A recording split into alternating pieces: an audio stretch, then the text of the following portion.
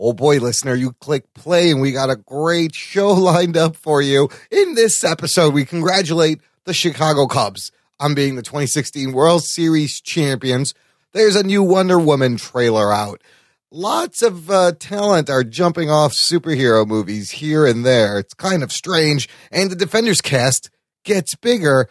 Plus, we take a trip to Harlem to review Marvel's Luke Cage on Netflix. 13 hours of Marvel goodness on television, all in this edition of the Jock and Nerd Weekly for Friday, November 4th, 2016. It's the Jock and Nerd Podcast with your hosts, Anthony and Imran.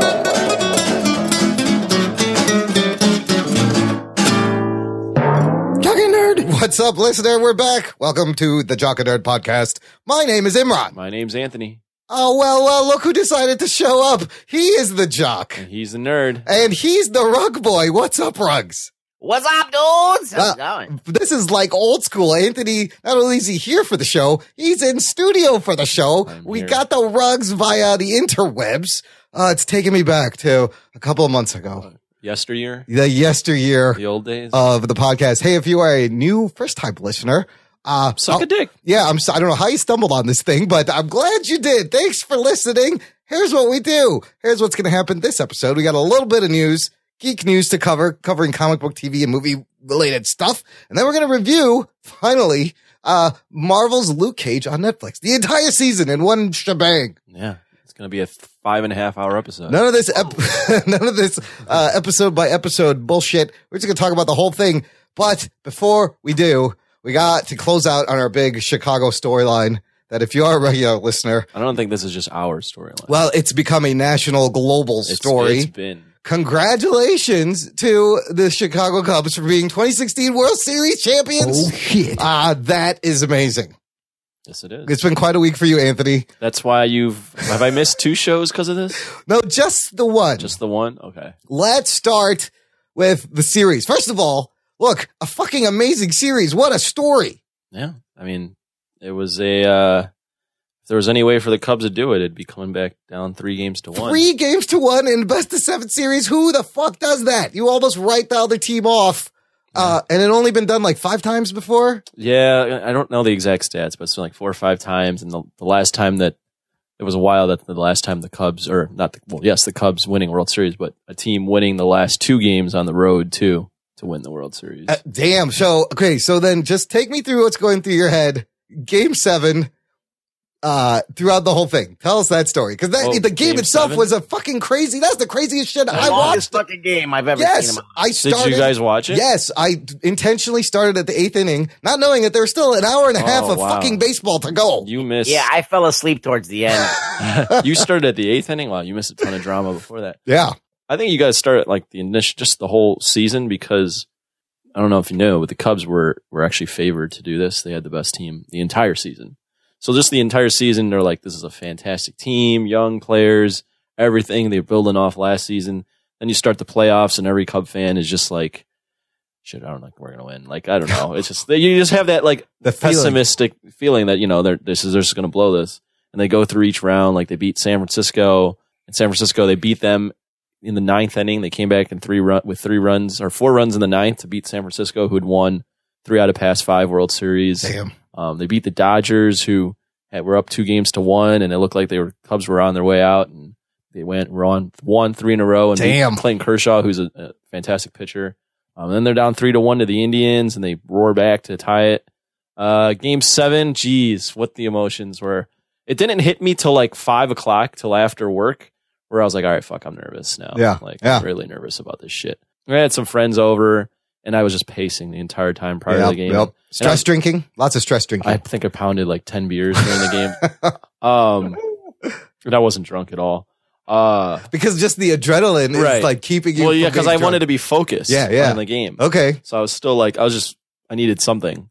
And they have a big lead in the middle of the game.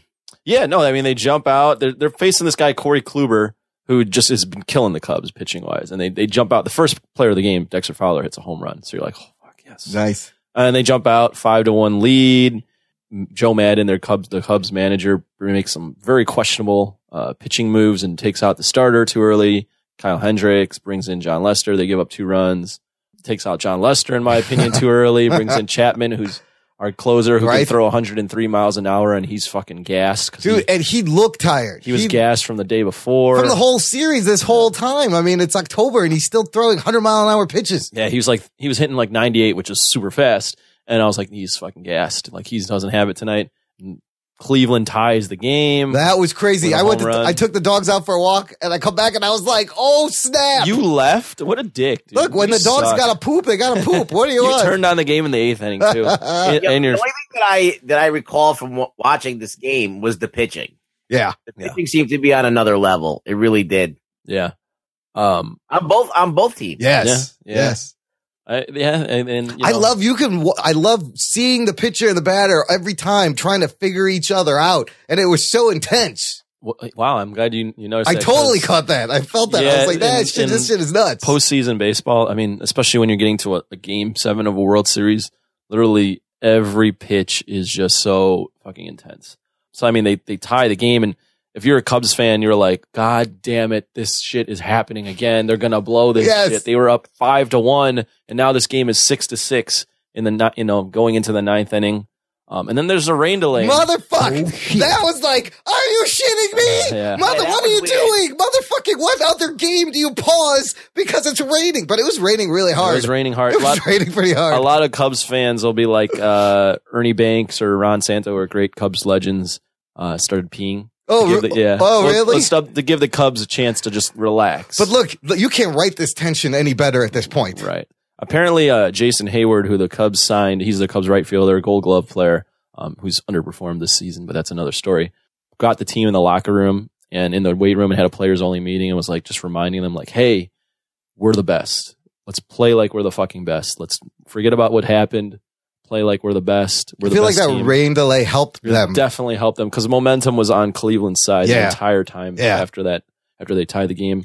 And they come back in the 8th and they get 2 more runs and you're still like, oh, fucking all right, 2 runs. That's a little better than 1 run. Cleveland comes back in the 9th and they score a run. It's 8-7 and they're running around 2 outs. Oh my God. And you're just, I mean, I think I almost like left. I wanted to leave. Like I was like, this is unbearable right now. And then Chapman closes it out? No, that other guy. They bring in this guy, Carl Edwards Jr. The guy who owns the fast food restaurant. Right. Oh, shit. Who's this very skinny African-American kid. I mean, he is probably, I think, like 6'2" or 6'3". I might be off on the height, but he's probably 150 pounds. Wow. Like the kid is just skinny as fuck. Yep. And he's throwing like 98 and you're like, oh my God, Carl Edwards is in the game. But they take him out. Mike Montgomery, who's been pretty clutch for the Cubs, they acquired him midway through the season. He comes in, gets the last out. And what's cool about the last out is it's a little like dribbler to third. I know I'm boring all the fucking geeks out here. But who gives a fuck? Cubs won. It's a historic moment. Chris Bryant, who's like one of the star players for the Cubs, who's probably going to win the MVP.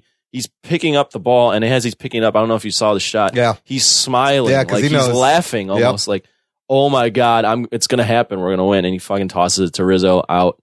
Rizzo pockets the ball. And it was in his back pocket. Euphoric. You can see it in those photos. Yeah, it's just euphoric, man.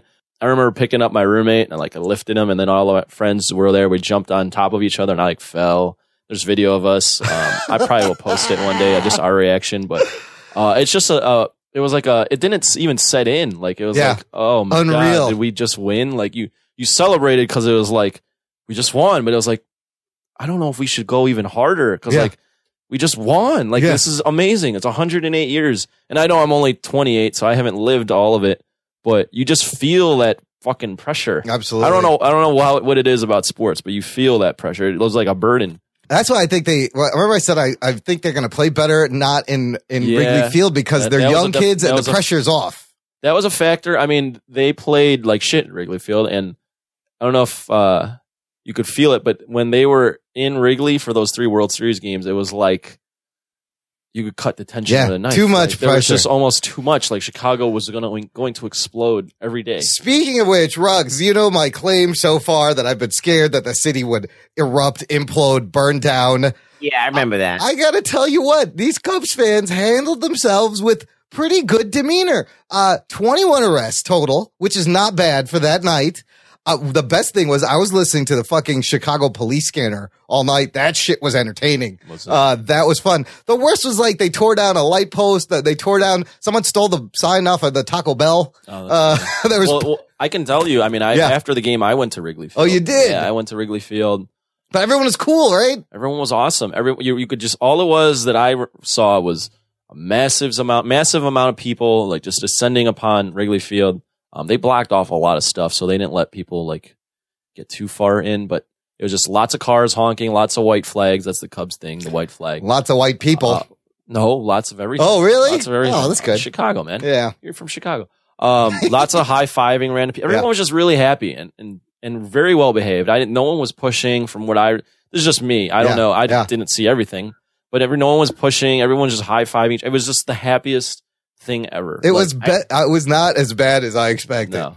When does the anal sex start in this whole story? Well, let's cut to the anal sex. Well, I'm sure. What was the date that they want? There's going to be a lot of babies in 9 months. That's for sure. Yeah, they were saying November 2nd. There's going to be a lot of cubby babies. There's going to be a lot of cubby babies. Yeah, they were saying doctors on August 2nd. August 2nd, which is 9 months from when they won. You better fucking working real hard. You're going to be earning your paycheck. Cubs babies, I'll be all over the place. I mean, I went to the parade too today. Okay, so let's cut to that. Today, this morning, rally. They had this huge rally. Now, when the Blackhawks won, they drew like 2-3 million people. We're like, what are the numbers going to be on this? Anthony, there was an estimated 5 million people at the rally. Now, it was at the parade and rally. Parade and rally. The city population of Chicagoland, the city without the suburbs, 2.76 million. Yeah. So double the population. This also goes down as the 7th largest gathering in human history. Happened this morning in Chicago with 5 million people. Whoa. Yes. Yeah. What was that like? I just want to take a shot at you. This is the guy that said that esports would take over real sports. Well, when you don't win shit for 100 years, this is what's going to happen. But, this is probably going to happen every October-ish to some extent. What was that like? It's just surreal. I mean, it was in Grant Park, so that's like right on the lake. It started at Wrigley Field and it went down Lakeshore Drive all the way. It was crazy. It's just crazy. I mean, you just saw people of all ages. The streets were shut down. People were fucking. There were some cars that were sitting there, and I was like, I don't know how these cars are ever going to get out. No, like people were in these cars trying to drive through. I'm like, what is wrong with you people?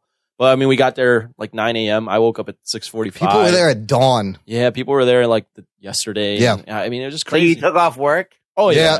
I took off there. work. I mean, my boss took off. A lot of people weren't at work. Where no one was there. there. What? Yeah. Oh yeah. Only me, like a schmuck. And it wasn't like crazy. Like the only people that get crazy are like stupid high school kids that like start drinking and don't know like how to control themselves.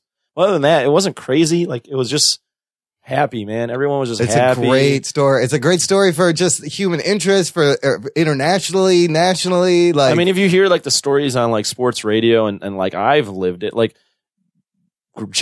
people have lived their whole generational lives and not seen this. I saw a photo of a 108-year-old woman. Oh my God. And she was holding up a thing. Like grown men, like were crying. Like people were crying. I didn't actually have any waterworks. I think I was kind of drunk. So like at that point, it was like, it wasn't happening. But like one of my coworkers was like, I just went out after the game and I saw a grown man on top of a car with champagne just bawling. Just like fucking bawling, dude.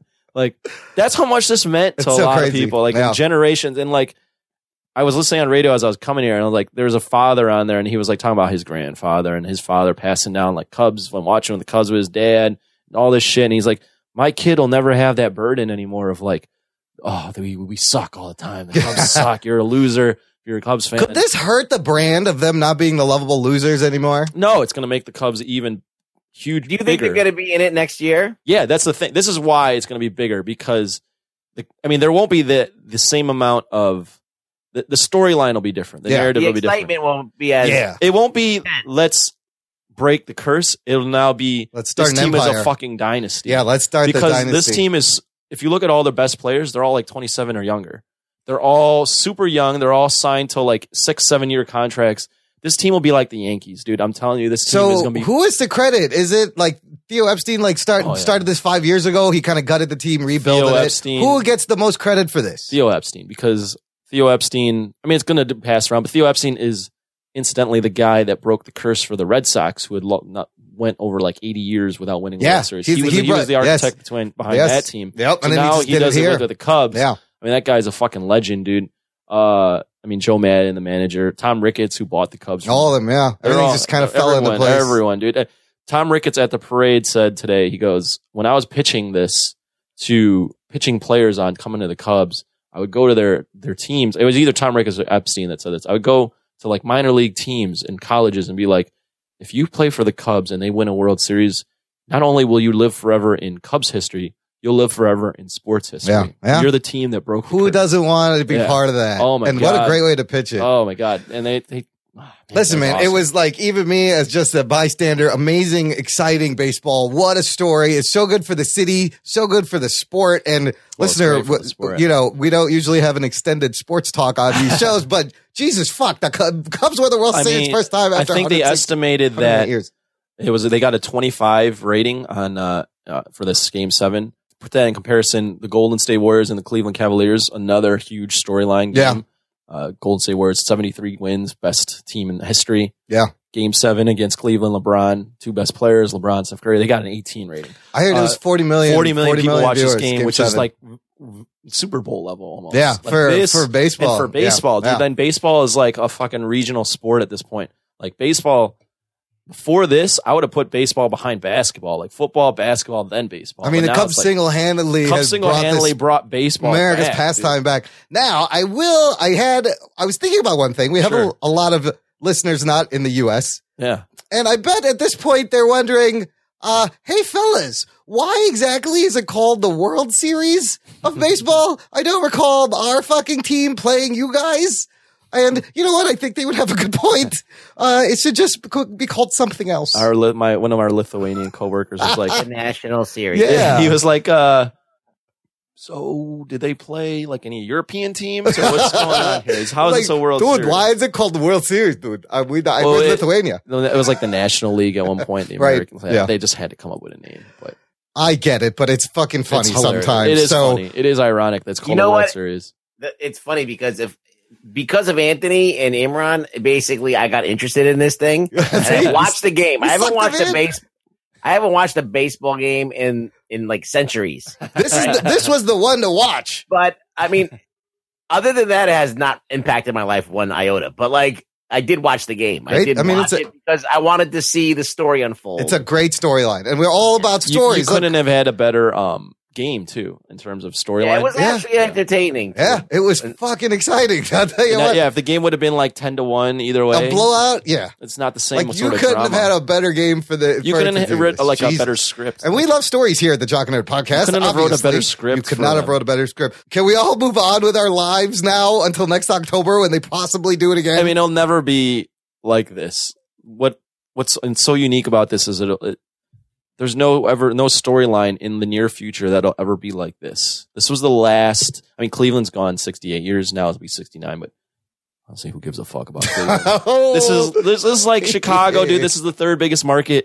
The Cubs are a national brand, a world brand. Yeah. It'll never, we have to wait like 50, 60 years. That was history, man. We all another team to experience. We witnessed some fucking history. All right, look, we got one race down. We got one more shit show race left. I got to throw something out there though. I know Brett Bizdevka is one of our donors, but he wrote a nice little email saying how the Cubs were destined to lose. And all I got to say to you, buddy, with all due respect, is suck my dick. Oh, shit. I thought they were going to lose, too. When they lost 3, I was like, yes, to come back 3-1. Listen, Brett also left us a nice iTunes review, which we'll read at the end of the show. Thanks, Brett. When you say with all due respect, then you can throw any insult out there. Yeah, that's the asshole clue. Don't take this personally, but fuck you. Yeah. Look, tell you the truth. With all due respect. All right, look, let's move on. We got this race out. Next week, the country may burn down, and we'll deal with that when that happens. Gentlemen, this is Democracy Manifest. Let's get to the news, motherfuckers. The Jock and Nerd Podcast. I love when he says Democracy Manifest. Democracy Manifest. What is he talking It's about? almost as good as this. Get your hand off my penis! That's what he's talking about. Well, that's funny because when you say the word penis, it's always funny. Penis, it's got the hard P. Democracy Manifest. What is he talking about? He's getting arrested. Yeah, he's getting arrested. This is how it works. Vote. Yeah, that's what he's saying. It's a Rug Boy's Rug's uncle. I think that's Rug Boy's uncle, right? You guys are related. Yes, my uncle is British. You're distant British. Well, this guy's Australian, so there you go. Look, listener, if you want to help out the show and send us some fun stuff to talk about and check out all the stuff we talk about, visit jockandnerd.com/contact, and you'll find links to everything there. Twitter, Facebook, a fun Facebook group where all you guys are so awesome and posting lots of fun stuff. Some of the stuff I found is what we're going to talk about. Like this, we're going to start with DCEU. Yeah. There's been a lot of talk about a lot of directors and people jumping a lot of movies, and we got another one. Ladies and gentlemen, the Flash movie has lost its director. Oh, shit. One more time. A second time. Again. So what does this tell you? It tells me that Warner Brothers is fucking around with things. There's creative differences.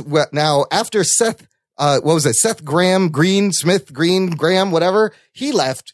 The director of this little movie, Dope, Rick Famuyiwa, he signed on. He's a black guy, huh? He's a black guy. I thought he was Japanese. No, he's a black guy with a Japanese name. Okay. He's Blackanese. I don't know. Is that a thing? He has left the Warner Brothers. Wu-Tang Clan is that? He's Wu-Tang. Warner Brothers, and due to creative differences, the old quote unquote creative differences, what does this mean? Does this mean it sounds like he pitched, it says the Hollywood Reporter reported, he pitched a version of the film in line with my voice, humor, and heart. That vision was edgier than what the studio wanted, is what this article says. Now, does that mean that Warner Brothers is actually trying to lighten the tone of these movies and it was too dark for them? Or does that mean they're stupid and don't want anybody fucking with their shit unless it's what they want to do? I think it means that they don't know what the fuck they want.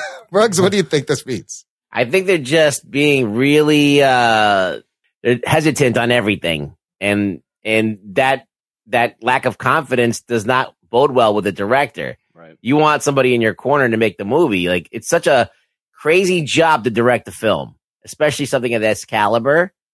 So when you feel like they're not behind you, you're like, why am I even doing this shit? It's too much pressure, right?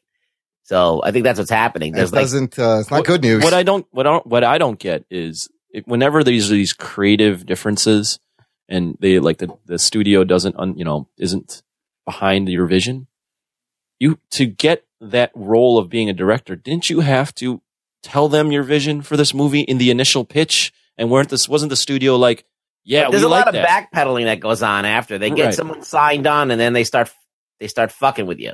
But they're like, oh, I like what you're doing.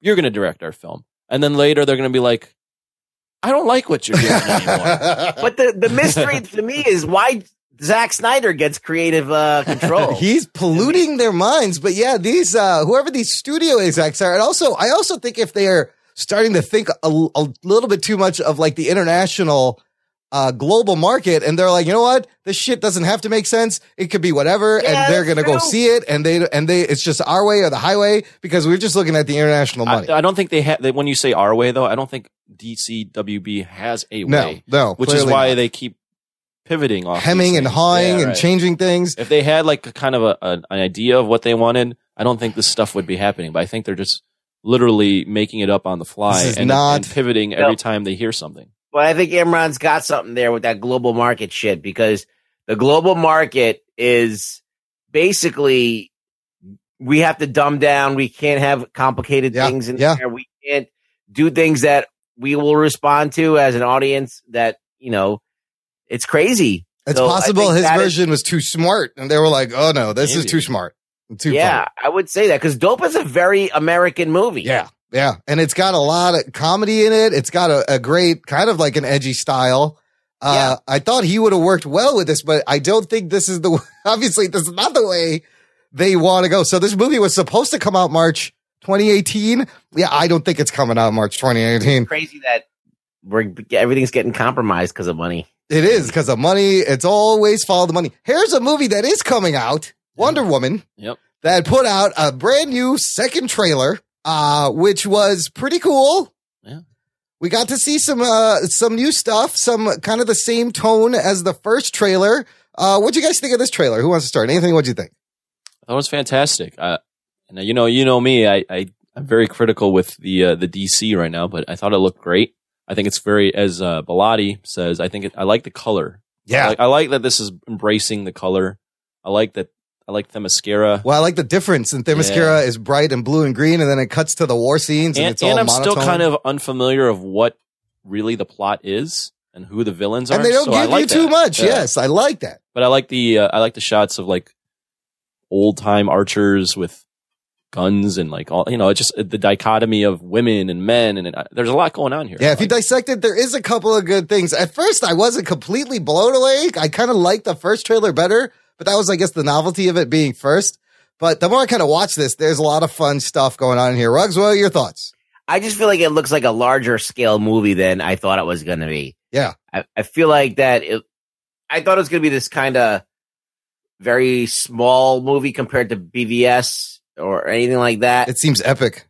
It seems more epic. It seems like it spans like, different worlds, and it feels like it's going to be cool. I think they, from what I've seen, I can't really say, it's only a trailer. I don't know how far they're going to go into it, but it's going to be on Thor level, or probably even better than that, hopefully. It's got kind of like a Captain America, the first Avenger period feel, which I really like. I love But with a woman. Right. So a couple of the neat things, like when the bullet slows down, like you imagine that's the first time she's seen a bullet. This trailer kind of tells you the story of her dodging bullets. Like that's the first time they've seen a bullet and they didn't know what it was. And so then she starts blocking more bullets with her gauntlet.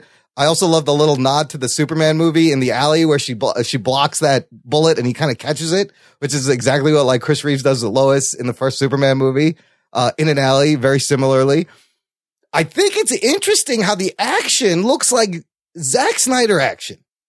Like, is it possible that they actually employed him in a way that we always wanted? Like, he consulted on the action, and it's directed by Patty Jenkins. Obviously, has there's comedy in it. It's got a different tone, but the action is still very consistent to like what we saw in Batman versus Superman. I mean, the action was never a problem in Batman. Yeah, that's not what we had a problem with. No, that's true. But I like that. Like the action seems consistent, but if like that's great. Just do that part. I mean, could this be a great use of him? I don't have anything negative. I don't know if he was involved. I'm sure they talked to him about stuff and how he's going to take Wonder Woman from this and put it in Justice League. But I thought I don't have anything bad to say about this trailer. It's really good, colorful, like I said, and I like Gal Gadot. I don't know who like. The only thing I'm kind of questioning is like she is so super powered, like she's basically Superman level. Yeah, and she's fighting normal men, so obviously they're gonna have like a boss fight at the end. Yeah, we don't. You kind of see. I think who's so. This chick with the there's this girl with the mask who it's if you watch Boardwalk Empire, like it's set in that period, and this is like the prosthetics of the time. If you were scarred.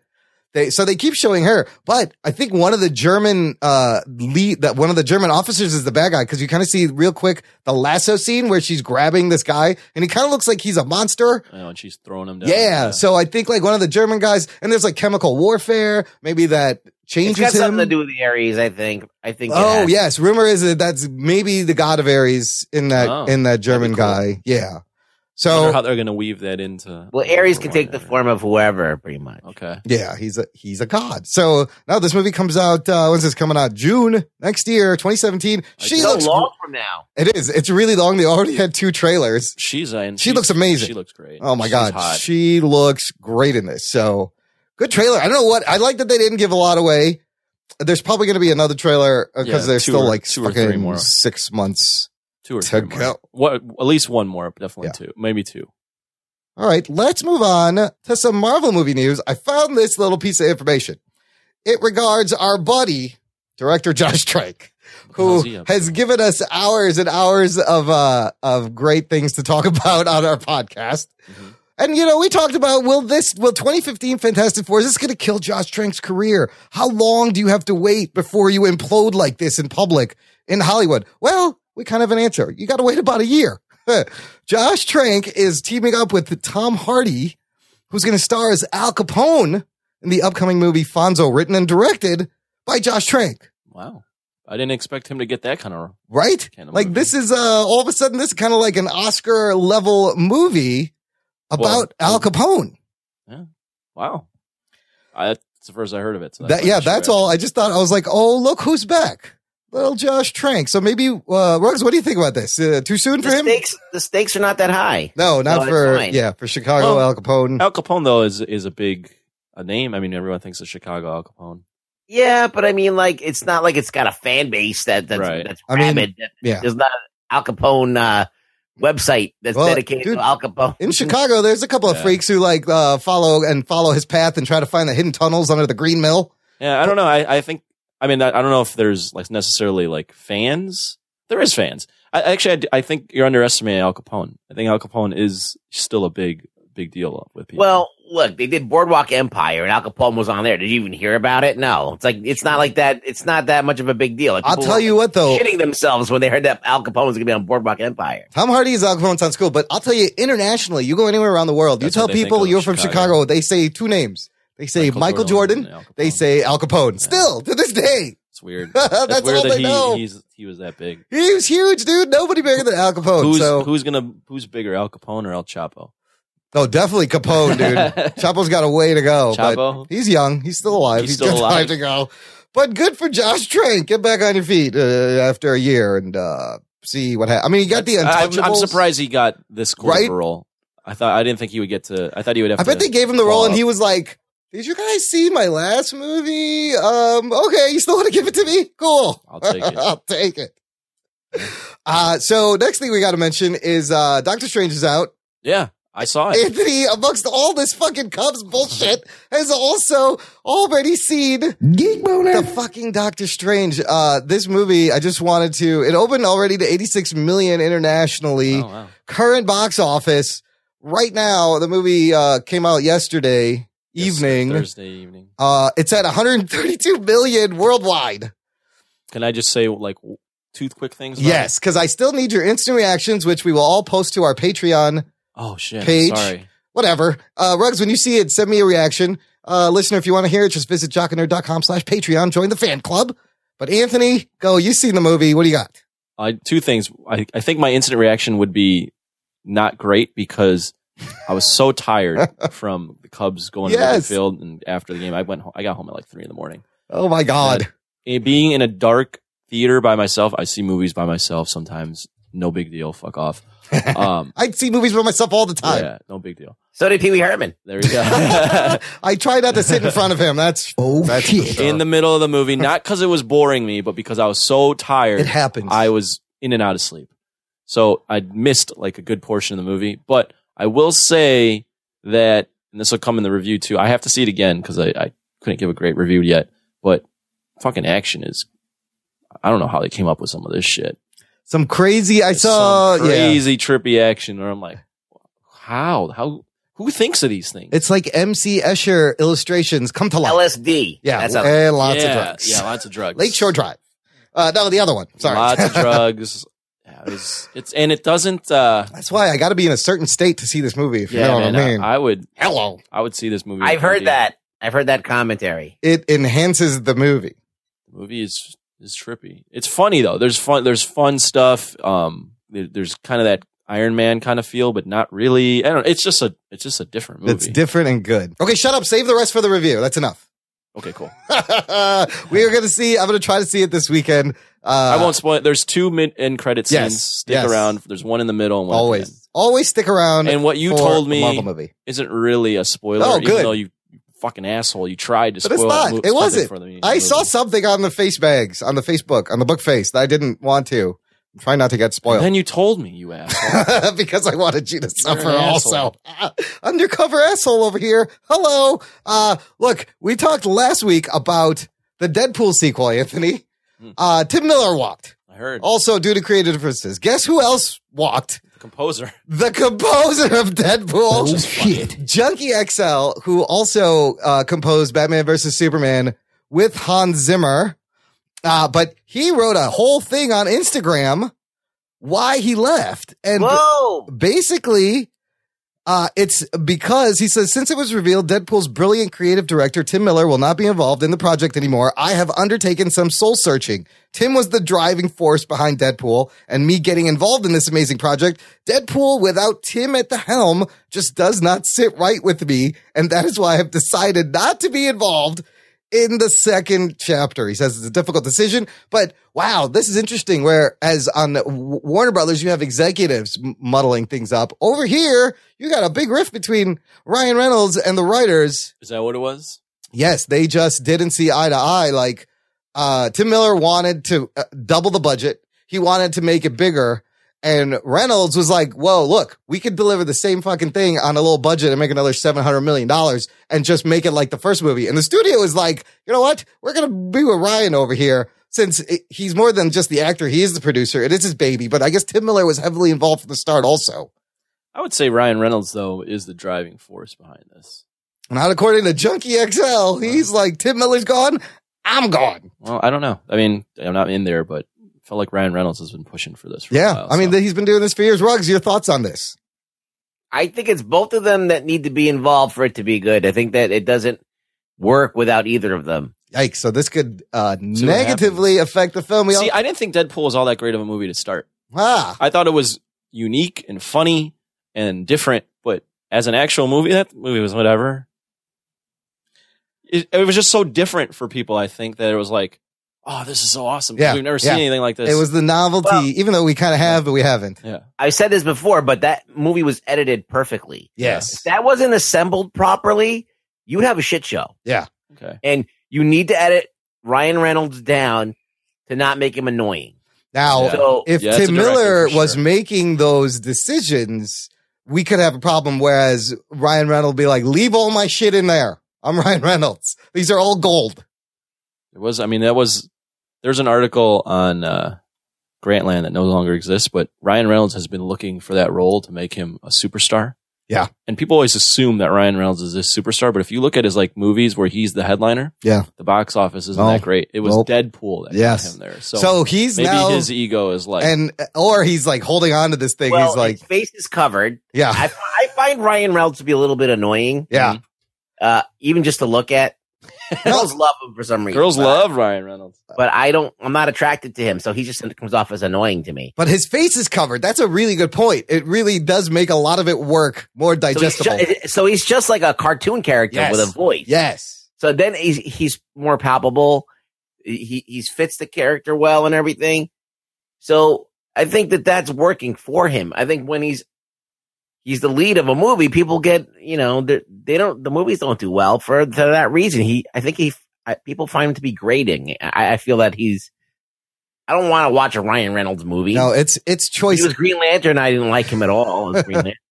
It is choice editing. So, man, both of these Flash and Deadpool, they got he toes the line between that. I mean, he's that funny. He was Van Wilder, so he's that funny which jock. Was the same. He's the same character as Deadpool, pretty much. Funny jock, which can annoy people. And it's just kind of the one thing he does. Now, Tim Miller will be just fine. You know what he's working on? You guys want to know what he's moved on to? I'm reading it as we speak. He's developing a Sonic the Hedgehog movie for Sony. So, good choice, Tim Miller. I don't see how that movie can be anything more than a huge satirical comedy.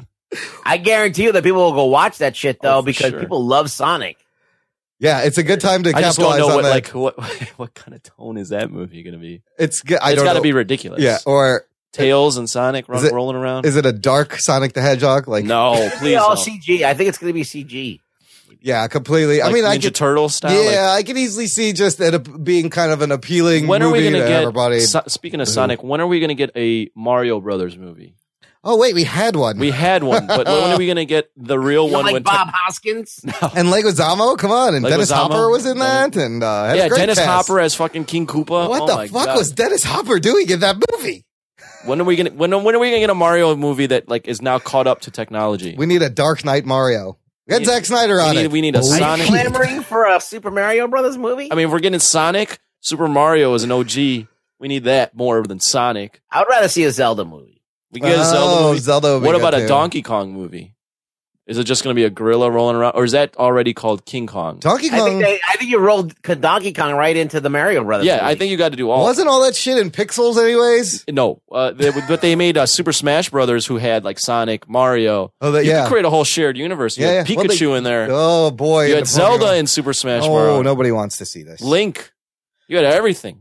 I don't need to see a Sonic movie. Kirby was in there. Kirby. What about Q*bert? Fuck Kirby. Look up the Super Smash Brothers roster. That is a shared universe waiting to happen. Yeah, but if you watch that movie with the video game Wreck-It Ralph, they're all in there. Yeah, that one's pretty good. It's better than Pixels. But something Wario is in it. Oh, Wario? Yeah, you got Wario and Super Smash. Get it done. I'm getting excited about Super Smash Bros. Movie. Look, Tim Miller will give you your shared Sonic universe, starting with Sonic the Hedgehog. Let me tell you, collecting all those coins. What if he just makes Sonic like into a Deadpool clone? Sonic just runs around stabbing people. I don't remember Sonic ever saying anything though. He just always had a cartoon. He had a Saturday morning cartoon. Yeah, there was characters. Gold Rings. Yeah, it was Jaleel White was the voice. Oh shit, Urkel was the voice of Sonic. Yeah, that's great. He was the voice for Sonic. Why? Sonic was such a cool character. Let's get him for the movie. He should be like Tails. But he played it as Was Tails a woman? Tails. Yeah, Tails was the girl. Oh, Tails was a girl. Dude, I never played Sonic. I was more of a Mario guy. Yeah. Well, Sonic was running. Mario was like hopping and hitting your head on jumping. blocks. Yes, yeah. Jumping. I liked Italians. What can I tell you? Donkey Kong was just smashing shit. Donkey Kong was based off of Popeye, from what I heard. What I learned over at Trivia Geeks podcast that I'm on once a week now. I learn a lot of crazy shit. There's a shared universe here. All right, make it happen, Tim Miller. Look, also that episode you missed last week, Anthony, we talked about this actress Tessa something or other. Tessa Thompson?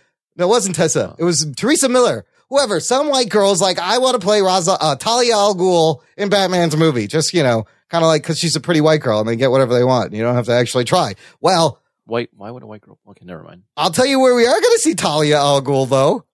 She's just been cast as a recurring character in Arrow. Oh, I got to catch up on that. Aha.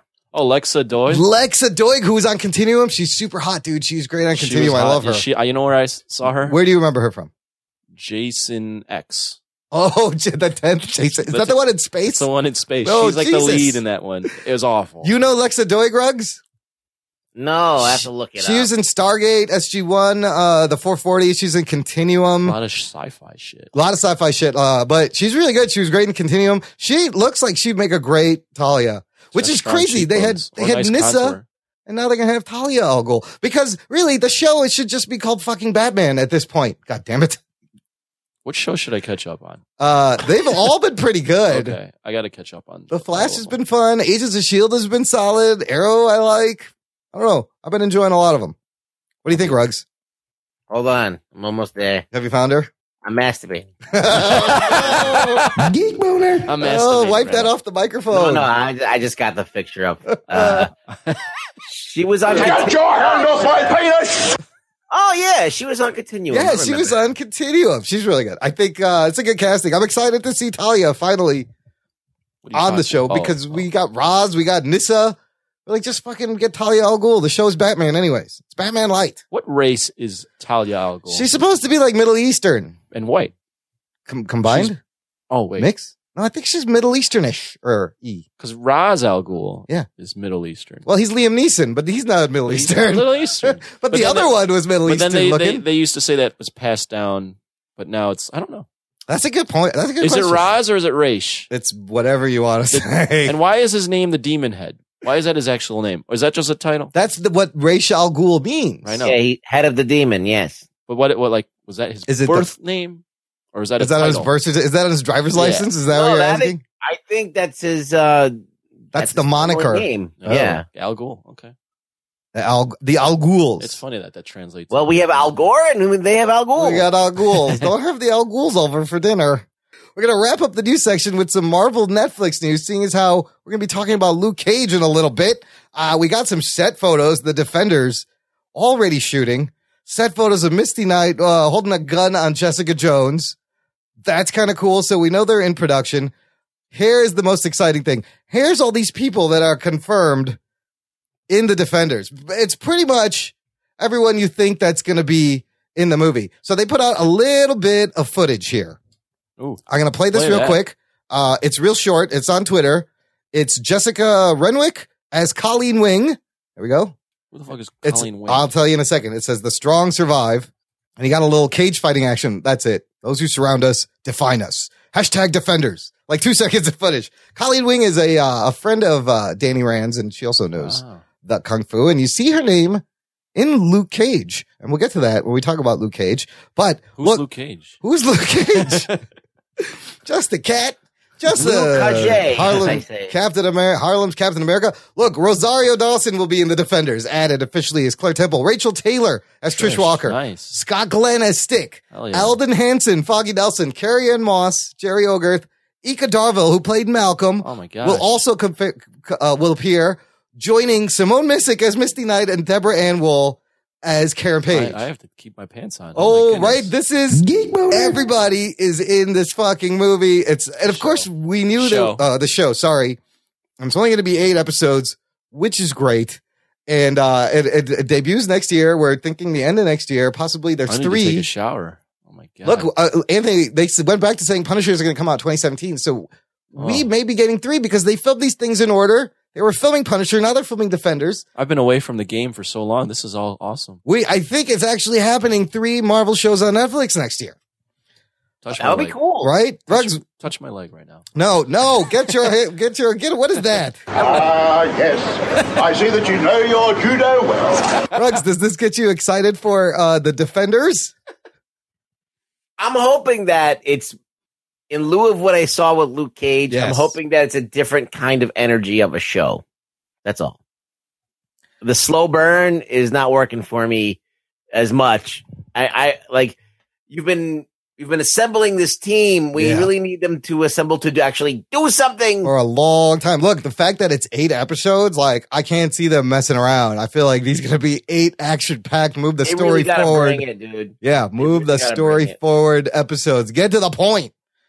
And as we'll discuss, we need to get to the point. That's it for the news. I'm excited to talk about Luke Cage. Let's push on after a pause for the cause and these messages. After these messages, we'll be right back. Trivia Geeks, the Unpredictable Game Show podcast, is back with a brand new season. They've got a new host, new games, and a new day and time. But that's not all. Now you can download their companion app, Triv Now, and play along in real time. Watch Carrie on YouTube as she tries to convince her partner that his Dark Knight hasn't risen in years. Listen on Diamond Club and Alpha Geek Radio, Wednesday nights at 9 p.m. Eastern. You can also follow the show on Facebook and Twitter and get all the latest updates and showtimes. It's not just any day. It's Mr. Throwback Thursday. Hey, this is Jamie. And this is Bill, and we are the Mr. Throwback Thursday podcast. Do you remember when the wheels were steel and the beats were real? We do, and we talk about it every Thursday. You can check out Woo News, One and Done, Record of the Week, and a whole lot more. That's Mr. Throwback Thursday, keeping it classic on iTunes, Stitcher, and at highvoltageradio.com. And always remember, new school stale, old school fresh. Doc and Nerd. All right, gang, before we get to Luke Cage, Marvel's Luke Cage on Netflix, I just want to mention we have a fan club. Jock and Nerd. It's the Jock and Nerd fan club, which you can find at jockandnerd.com/Patreon. You can support the show and you get fun bonus stuff. Anthony, what do they get if they sign up for our fan club? Nothing. Oh, okay. They get our hearty appreciation and a smack on the face. They lose at least $1 every month. This is what you get. So you get nothing. You lose. Good day, sir. Oh, shit. That is entirely untrue, Anthony. Is that Ghostbusters, too? No, that's Willy Wonka. Oh, that's right. Yes. What you get is bonus fun audio, hours of exclusive post shows, stuff we record just for the Patreon feed, Rug Boys ringtones. You'll get our instant reactions to Doctor Strange. When we see it, we'll walk out of the theater, we'll record a thing on the phone. If I remember. And if you remember to stay awake during it, Rugs, don't forget to record that, okay? I'll do it. Okay. You'll get all of us individually. And for as low as $1 a month, you're helping the show out, helping out with expenses and hosting fees and whatnot. Yeah, it really helps the show. Yes. Just go to jockandnerd.com/Patreon. Let's get to Luke Cage. Imagine the music playing behind us. I'll read it and we'll do it live. We'll do it live. Leave this in the show that we're talking about you cutting in music. As I fade in the music here, look, before we begin. Oh, I can hear it. This show's oh my goodness. only been out for a month. So it's a kind of a delayed review, but look, you got to give people time to binge watch this. And since we're going to spoil shit, I got to press this button. Strap yourselves in, you fucks. Spoiler time. Now, do you cut the music out when you hit that? No, it's going to be running underneath as long as it goes. And there may be some other music cues if I'm feeling hip-hoppy? Creative. Okay. Very hip-hoppy.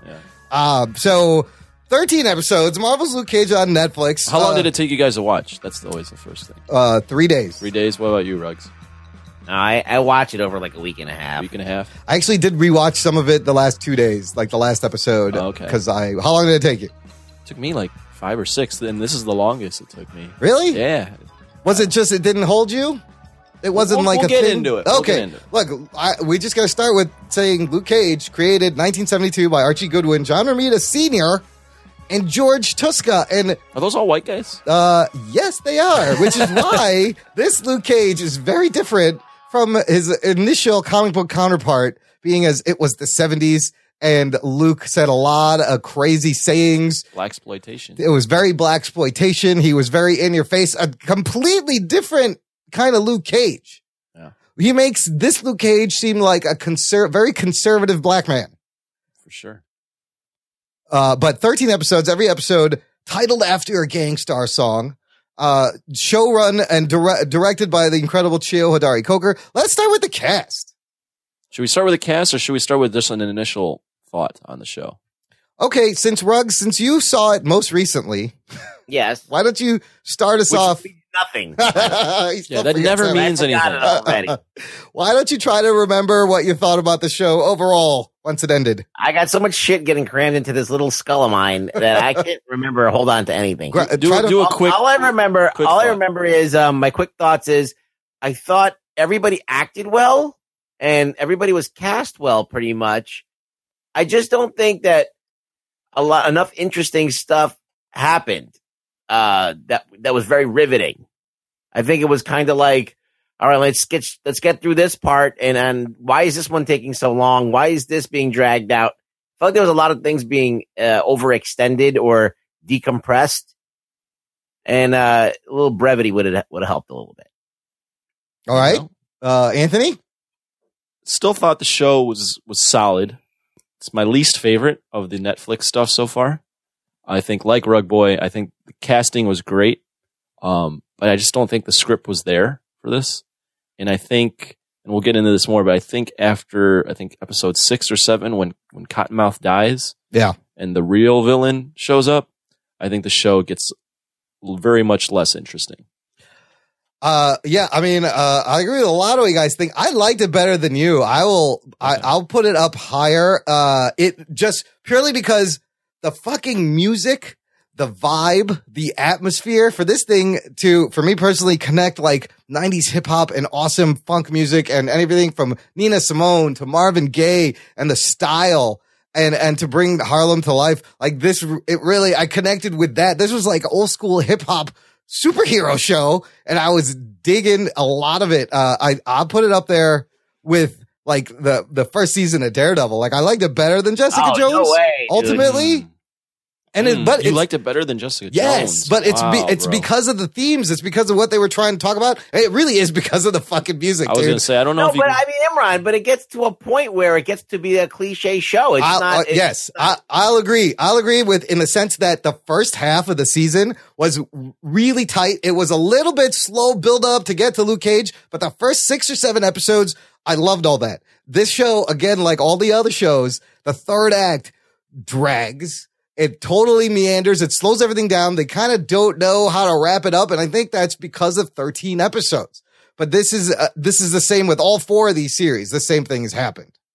I think the weakest link on the whole show was Shades. Really? I love Theo Rossi as Shades. Oh, I thought he was her. I thought he was a horrible actor.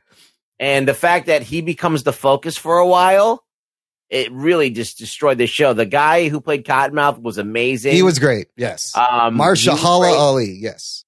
The whole political intrigue and the sisters and stuff, that was okay. Some of the stuff from the The flashbacks was cool, but I feel like that it didn't gel together into a crescendo. It kind of just fizzles out, especially after he dies. Cottonmouth dies, the whole show dies. I think Diamondback was a little bit of a misstep. Yeah. Well, I mean, if we're gonna get into Diamondback and Diamondback for me is what kills the show. Yeah, a little bit. Because the show at that point, Cottonmouth being like the villain towards Luke Cage and them fighting for Harlem, like it meant something. It was Harlem was on the line.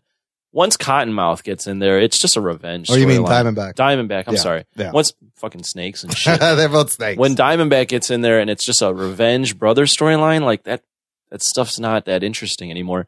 And for me, we had talked about this leading into the show, but all the Black Lives Matter and the cops and all that stuff. I think when you really think about how they kind of incorporated that into the show, I think they didn't handle it all that well, because I felt like it was almost tacked on. Because if you think about what, like, the police blotter with Luke Cage hitting the cops is great. Like them like the dashboard cam. The dashboard cam and them like finding him and just profiling people. Like that was all good. But then when you think about it, they're like doing this rally. Like think about, this is where I think the show kind of falls apart, is the script. Like think about what they were actually doing. Alfre Woodard's hosting this rally. Yeah. Anti-Luke Cage rally. Well, it's anti, like the cops are arresting us because of Luke Cage. Right. So what we should do is we should arm the cops with Judas bullets to kill Luke Cage. Yeah. Wait, what? Yeah. No, what are you talking about at this point? The whole Judas bullet. Yeah, the message got fucked. That is not at all what we were. And like the thing is too is like, if you want to make this show like a little bit more political, have the cops be white. You had a lot of black cops arresting black people. Then that's just a black on black thing. That's not you're not hitting the message of the Black Lives Matter stuff. Some of the thugs were white, which I thought was interesting on Diamondback's team and on the message was fucked. Like, why are we arming? Why is she rallying to arm the cops? Because they had to get to the stupid Judas bullets, because it's the only thing that's going to stop Cage. Like that was it was forced. That was a forced plot. Yeah, I thought that was shoehorned in there. I thought I don't think they had this planned in there. And then once this all became relevant, which it is, then they were like, okay, we're making a show about a black man that's bulletproof. This would be great to tack on. But we didn't think this through. Well, the problem is it starts out real like heavy hitting, and then it gets really, really comic booky in the last act, which those two don't kind of combine. I don't mind that if it makes the show better. I think that it could have used a shot in the arm at that point and given it another dimension, because we had already explored everything about Harlem and its intricacies kind of in the beginning. And so we can't go back to that well every time. Otherwise, it's going to get draining. So we need to introduce new things. But I felt like Diamondback was not the thing to introduce. Yeah. And I think killing off Cottonmouth, I never found out why they called him Cottonmouth. Did you remember why? They did because it was the flashback. Yeah, in the flashback when he was a kid, he had fucked up teeth. Oh, that's right. They would make fun of him by calling him Cottonmouth. That's why I felt like that wasn't even good enough payoff either. No. I love the first half of this series, just the way. Oh yeah, the first half is really good for sure. Here's the thing. I'll say some good stuff about this, but okay. The thing that also really bothers me is that Luke Cage in the comics is from Harlem, but for some odd reason, he's not from Harlem. He's not from Harlem in this one. So he's from like Alabama, Georgia. Yeah. So like the whole thing just falls flat for me that he's now the king of Harlem and rallying all these people when the dude has been sitting in Harlem for 5 months. Like, how are people rallying behind this guy and like, he represents us, right? And he's carrying on Pop's legacy. I'm like, the dude just started working. If anything, Cottonmouth is fucking Harlem, dude. Yeah. Like, what? I don't get that. If Pops was Harlem, yeah. If you made Luke Cage from Harlem, a lot of this stuff would be better. Just that simple change. That's a great point. They changed a lot. Why is he from Georgia? Like, I understand, like he was playing like this very polite Southern guy, Southern African American man, and that works.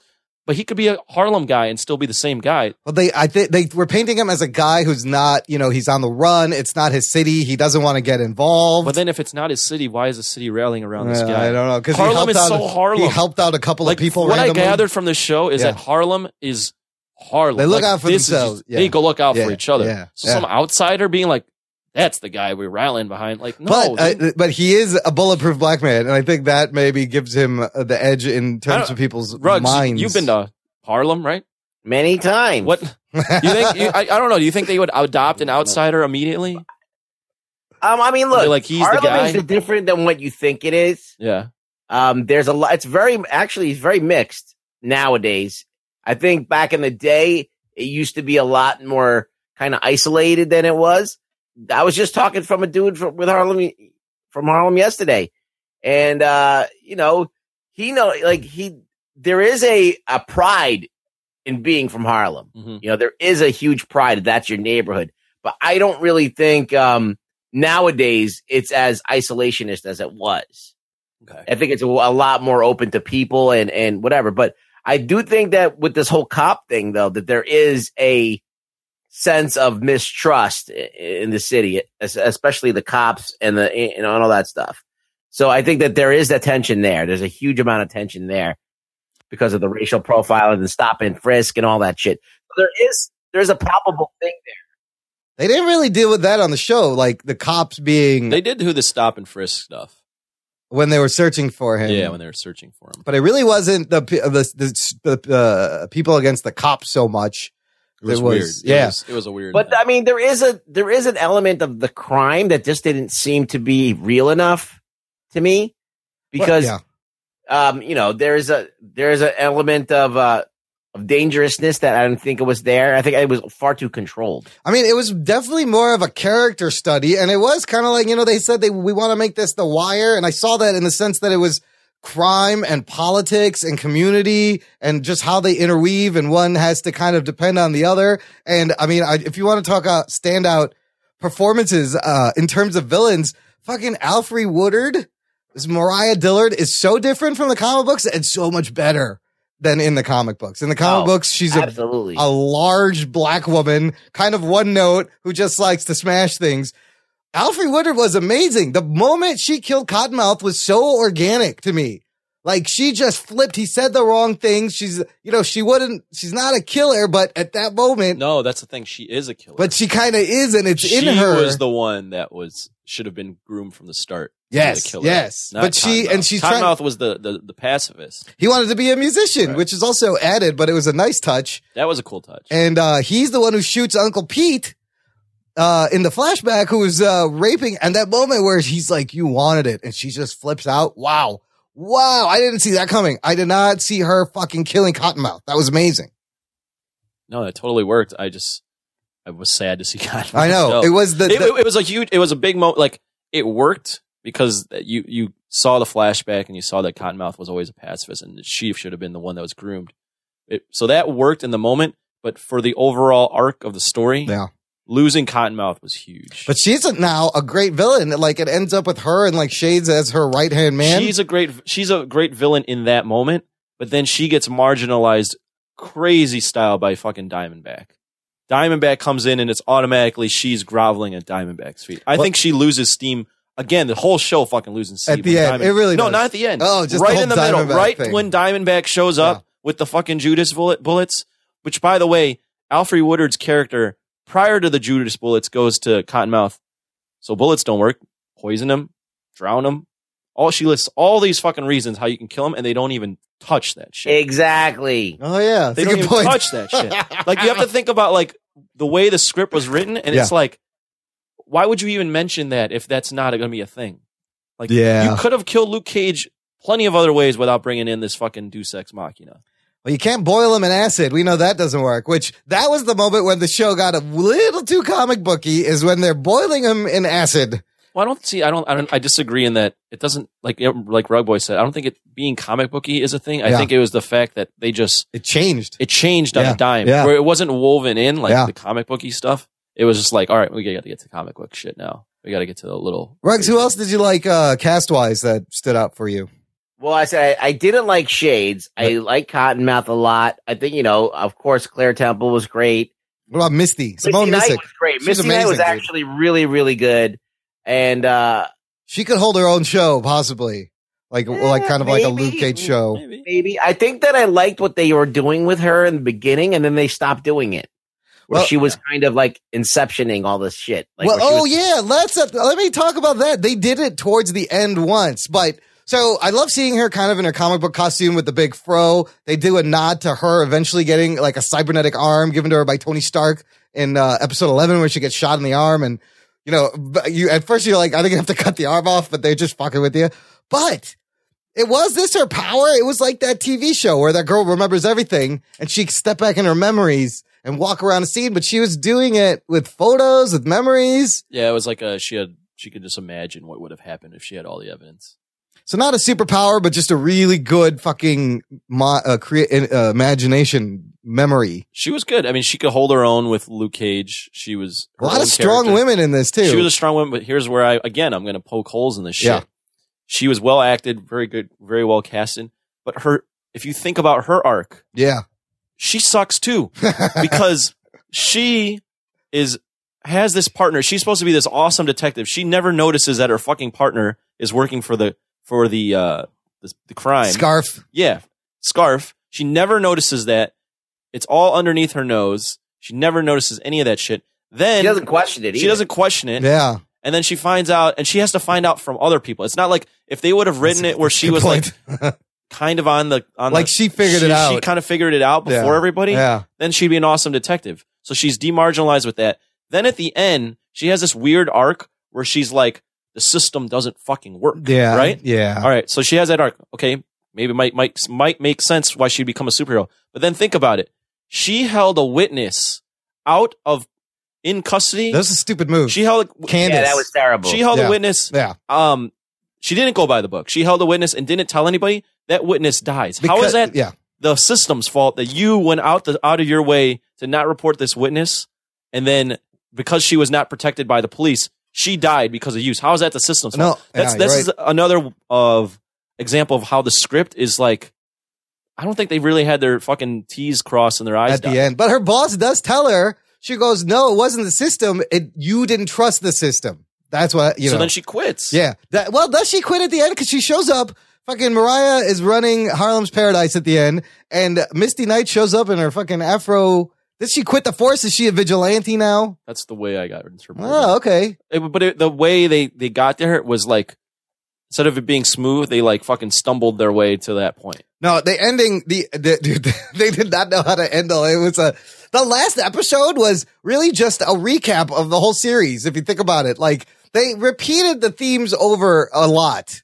Like they kept, like you said, Ruggs, they kept banging home the same message over and over again. And Luke's like, look, I got to do what's right. What do we think of Luke Cage? I liked Coulter's performance. It's very interesting again how he is a conservative black guy, like as Luke Cage. That to me is the most fascinating. But I love his stoicism. I love that he doesn't want to be called the N-word. I thought he did a great job. I think that's great because I feel like that's a very intellectual way of approaching. Yeah, absolutely. That status, because I feel like it's very cool to like perpetuate these things, but it's even more responsible to not do that. Mm-hmm. You know what I mean? So it shows a lot of responsibility on his part, where he's like, okay, I'm going to be somebody that people are going to look at. I have to at least set an example, promote something that is in everyone's best interest. So, and it was cool how like he was well read, like the references to black culture from the music to all the writers they talked about were Harlem writers that I had never heard about, but apparently these are prominent black writers, and I kind of love the intellectual discussion. I like the origin episode, even with the flashbacks in the prison where he had the worst looking fake beard I've ever fucking seen. Yeah, it was terrible. Oh my God, that was bad. But great origin. Now it did take. It was definitely like we said, all these shows, they wait till the very end to put the character a hero. No, this one, episode 4, he was a hero. He's out in the TV. I'm Luke Cage. I'm not for hire yet, but he kept saying, I'm not hired. Pay me. You can't hire me. Yeah. You know, stuff like that. They kept going with the narrative that he's Harlem's Captain America. Captain America. Actually, that worked for me because, like Rug Boy said, he had the depth to him of, you know, being, doing the right thing and like having like not falling to cultural norms is okay, and he's like captain. Like he's the guy.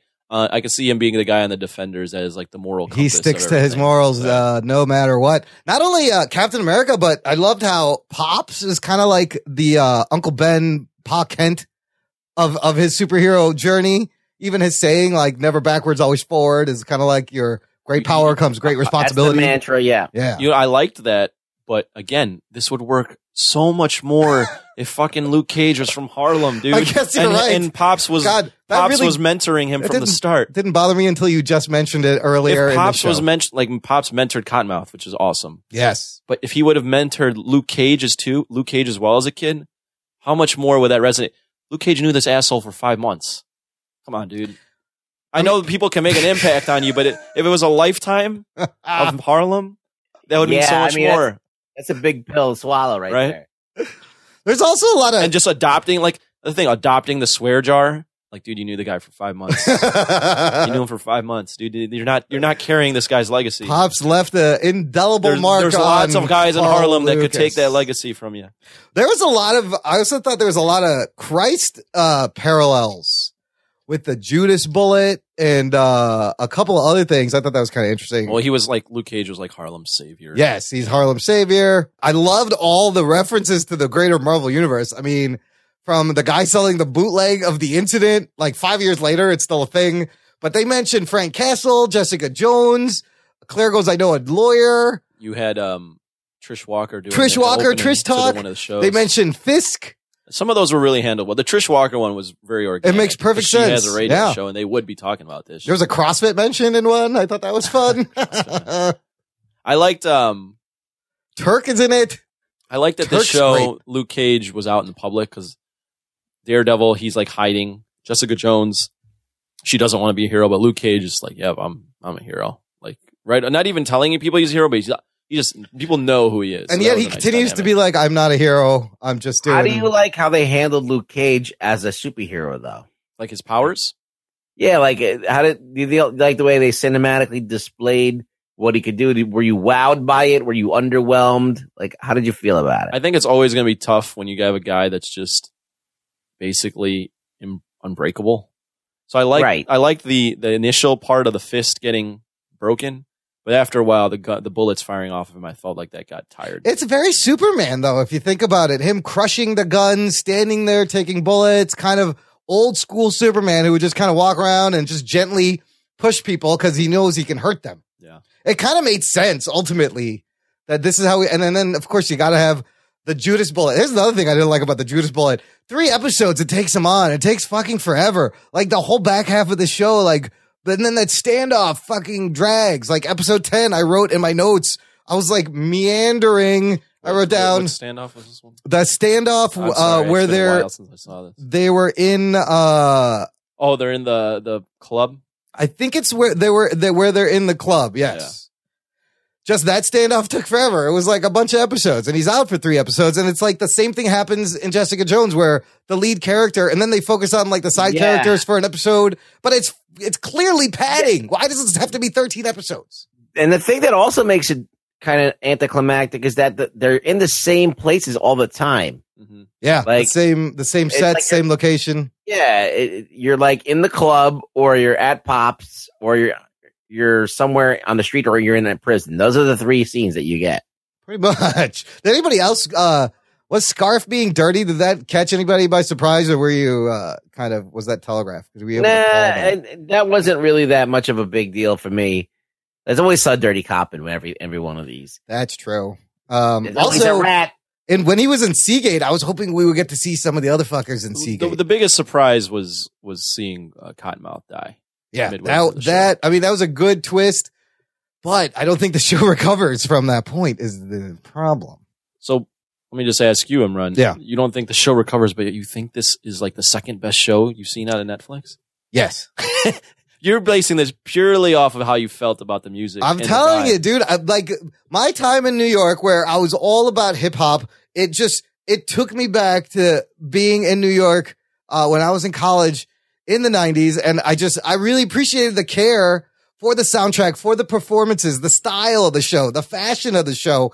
And really, you take out the last 3 episodes, like the first 6-7 episodes are solid. Like I wish they had that level of care for the script. Is what I'm saying. Well, yeah. I mean, I did enjoy aspects of it a lot. I just don't think it's as cohesive as a whole. That's all. Yeah, it's not. That's the thing. It's not cohesive, and I think again it falls to the 13 episode. Marvel just cannot figure out how 13 episodes are going to work. Like there are literally episodes and scenes in here that take entirely too long. The reason why and that they're literally just spinning their wheels. The reason why I think this succeeds more is that because of the topical nature of what they're talking about, like with the Trayvon Martin thing, like when everyone is walking around wearing hoodies with bullets in it to throw everyone off, like they have balls, like they were saying the N-word. That surprised me right away when they were just saying the N-word in the show. I was like, oh shit, this is different. The attack on Crispus Attucks, the whole beginning of the show is solid, and it just had me pumped for a while. And then even though none of these shows can recover the third act, so like that puts it on an even keel with the rest of them. Yeah. I don't know. But also, I think that Daredevil has the fight scenes. Yeah. Well, you can't be action to really to pull you forward. And Jessica Jones had the intrigue there, that it was very dark and it had this intrigue, that mystery that was unfolding, and all of these things. How are they going to get this guy that's ungettable, like this great enemy that they fucking killed for no apparent reason? They kill all the good ones. And I think what Jessica Jones has over this, in my opinion, obviously you think this Luke Cage is better, but Jessica Jones had the allegories to like PTSD, and rape, and trauma, and I think they handled those very well. Whereas this was, and it has Luke Cage in it. Yeah, and it has Luke Cage in it. Well, this had the allegories to like the Black Lives Matter and all that stuff, but I think they stumbled on all that stuff. Maybe too heavy-handed in some spots. Not even too heavy-handed. Just I don't think they thought it through, and just fucking Diamondback. Oh my god, I agree. Theo Rossi's character, like, what is? I don't understand. He had no depth to him whatsoever the entire show. He's just standing there in glasses, and then he makes out with Alfre Woodard. That was fucking weird. And then he was horrible. The kiss was awkward. The kiss was awkward. But Diamondback, dude, like, this show is so real at this point. And then he comes in like soliloquying the fucking Bible, and like, this guy's not a real person, dude. No one grows up like this. Like, no one acts like this, dude. Like, come on, man. I also thought it was odd, though, where Luke is not like the non-violent one, yet in the flashbacks, it's all about them sparring and fighting each other. And like, that was the thing, was brother against brother. But you didn't like the Rocky ending? It was you got him, Rock. Yeah, my ring is outside. That costume, though, that needed some work. I mean, I get it. It looks like the comic book, but wow. That costume needed some work for sure. But I thought it was interesting was Theo Rossi. Shades was always like, yo, you got a plan? And Diamondback's like, oh man, I'm going freestyle off the dough. Like, Diamondback comes in for no reason, has no plan. What does he even want? You don't really know. He's just in there. You don't know what his end game is. Like, I didn't get that. I felt like it was also too convenient that like it happens to be Luke Cage's brother that is now the king of Harlem, yet he's the one running Harlem from behind the scenes. But again, these guys grew up in Georgia. So how the fuck did he end up in Harlem? Luke Cage ends up in Harlem. Like, that's too much of a coincidence. It really is. Like, how is this dude running Harlem, but he's from Georgia too? And no one knows who he is. And was he running Harlem to one day wait for Luke Cage to get to Harlem to then get his revenge? What was the point of what was Diamondback's fucking plan? That's what I'm saying with this plot, man. Like, think about the script and think about like, he's running Harlem to wait for Luke Cage to get to Harlem so then he can get revenge on his brother? Or was he watching from afar waiting for Luke Cage to appear somewhere so then he could chase him? Like, what? If these dudes were from Harlem, a lot of this would make more sense. And Diamondback just sucked. I hated Diamondback. He's the worst villain so far we've had. He might be actually, Nobu is pretty bad. But Diamondback is also pretty up. Nobu had less time. Nobu didn't speak, which was actually better because Diamondback. I mean, this show has like one of the best villains and one of the worst villains we've seen. Yeah, man. Mahershala, is that his name? Podmouth, even so good. Mariah Dillard, I think she was fucking scary. And like his villainy is like so relatable. It's like not that you would become this villain, but like your parents pushing you, or your aunts or your uncles pushing you into a career that you never wanted. Like you could relate to like families from Eastern countries. They all want you to be doctors. They want you to be a fucking doctor, and they don't. Whatever that means. And you have this talent, and they're like, shut that fucking talent down. It's a hobby. It's a hobby, dude. Yeah, you need a career. That's something they added. That's a real thing that's relatable. Yeah, it wasn't in the comic books. They added that whole side to Cottonmouth. Which I thought it worked really good, and it worked with the music. Ruggs, let me ask you this: the Method Man cameo, right? Method Man plays Method Man in the show. So does that mean in this universe, the Wu-Tang exists in the Marvel universe? Because Wu-Tang always exists. Yes, in the MCU.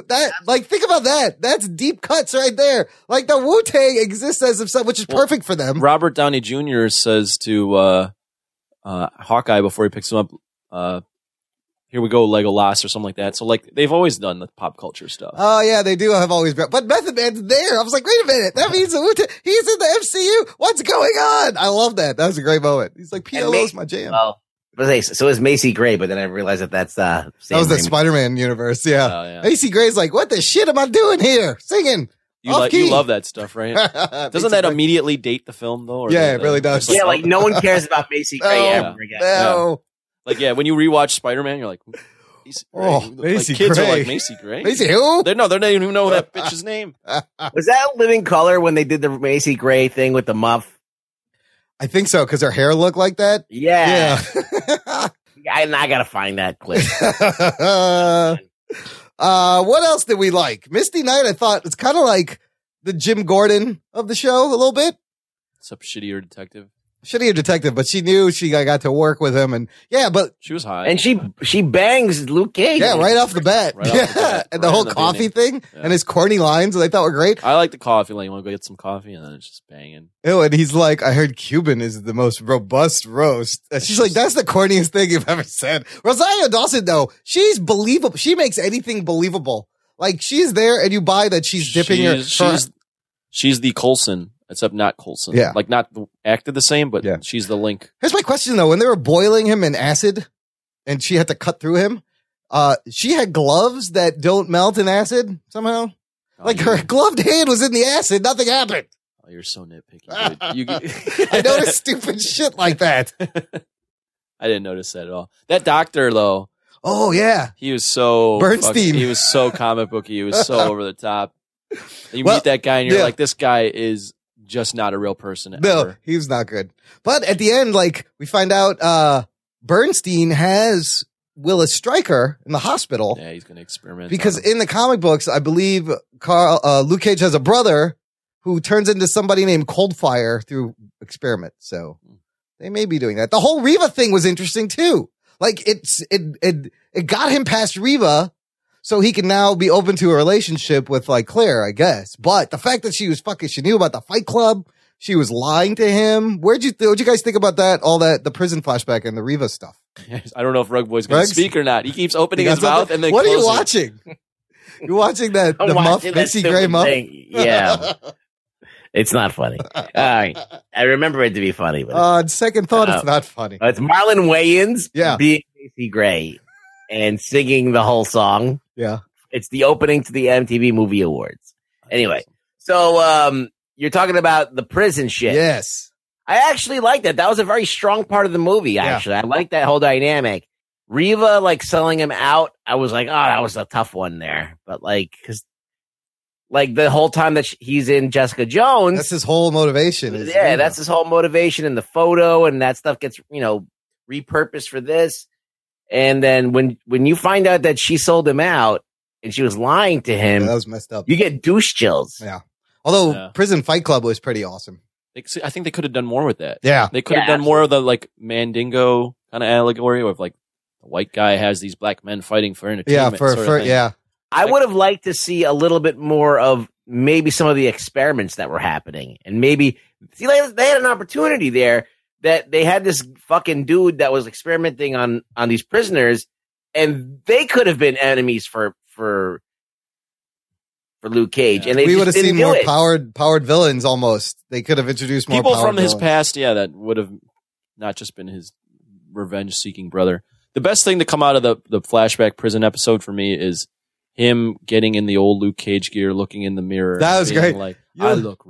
He's like, you look like a damn fool. You look like a damn He's got fool. the tiara, the gauntlets, the yellow shirt, the chain. I was like, yeah. Oh, yeah, that looks horrible. The that would blue never jeans, work. or the blue pants, whatever. Oh my God, he looked. But see, why couldn't they just keep? Luke Cage is in a hoodie the entire show. Yeah.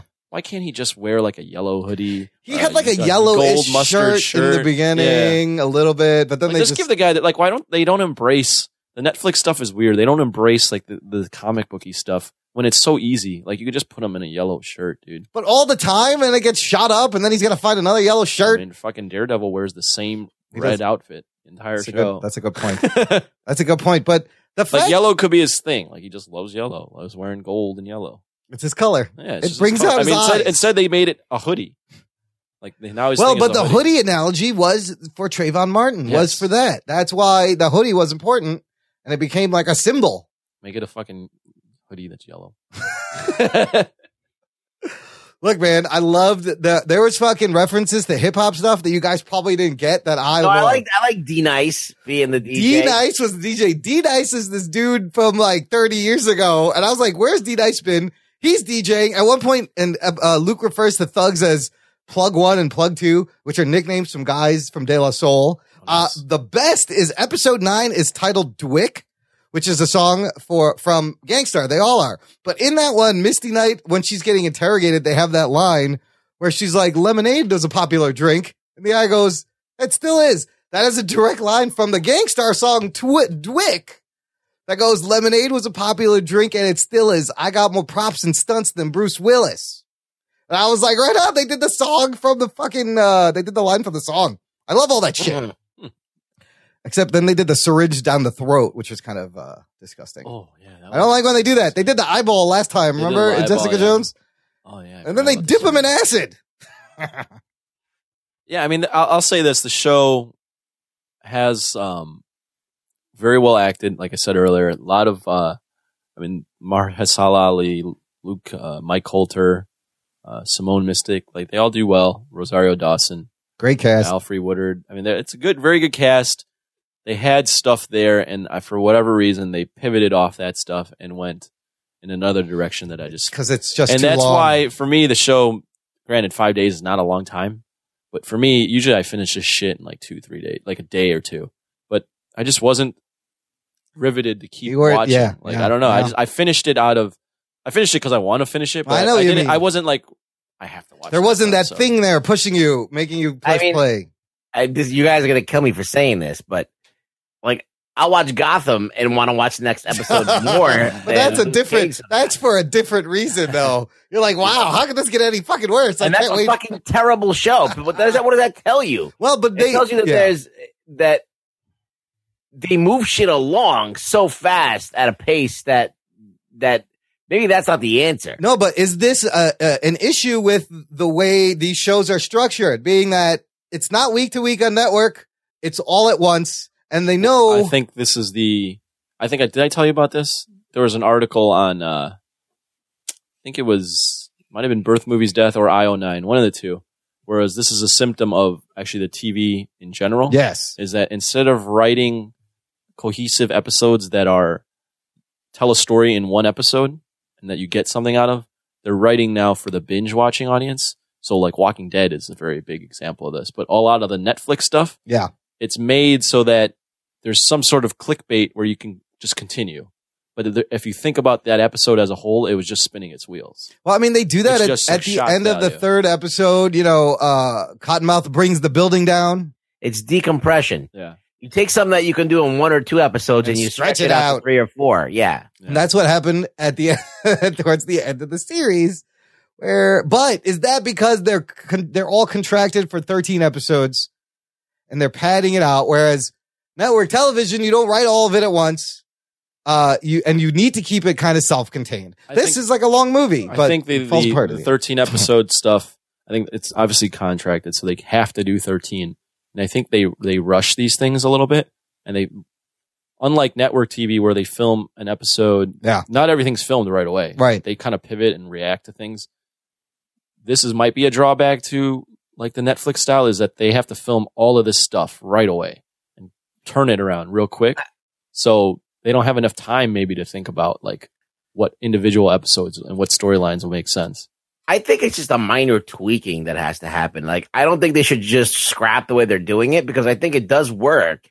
I mean, if you think about Game of Thrones and you think about these series that we really like Walking Dead and all of these, like Breaking Bad especially, they had this like seasonal like transformation of the character that, you know, especially with Breaking Bad, you saw, you know, the guy go from being this teacher to being this like horrible guy, or this guy that was lying to his family, and all the depths that he would go to. But everything was like incremental. Yeah. But it was very well paced. Like 2 or 3 episodes would get you a certain distance. Yeah. And then another 3 episodes will get you even further. And by the time you're at the end, you're at a wholly completely different place with this guy than you were in the beginning.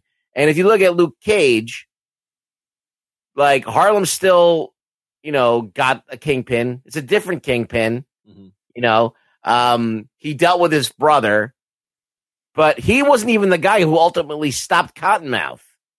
You know, there was not that satisfaction there. Yeah. Right. So there was like, where did we really get with Luke Cage? Like, he was hated by everybody, and then he redeemed himself. And he was loved, and then people... But he was loved from the beginning, though. He was loved from that part when he was in the church talking about Pops.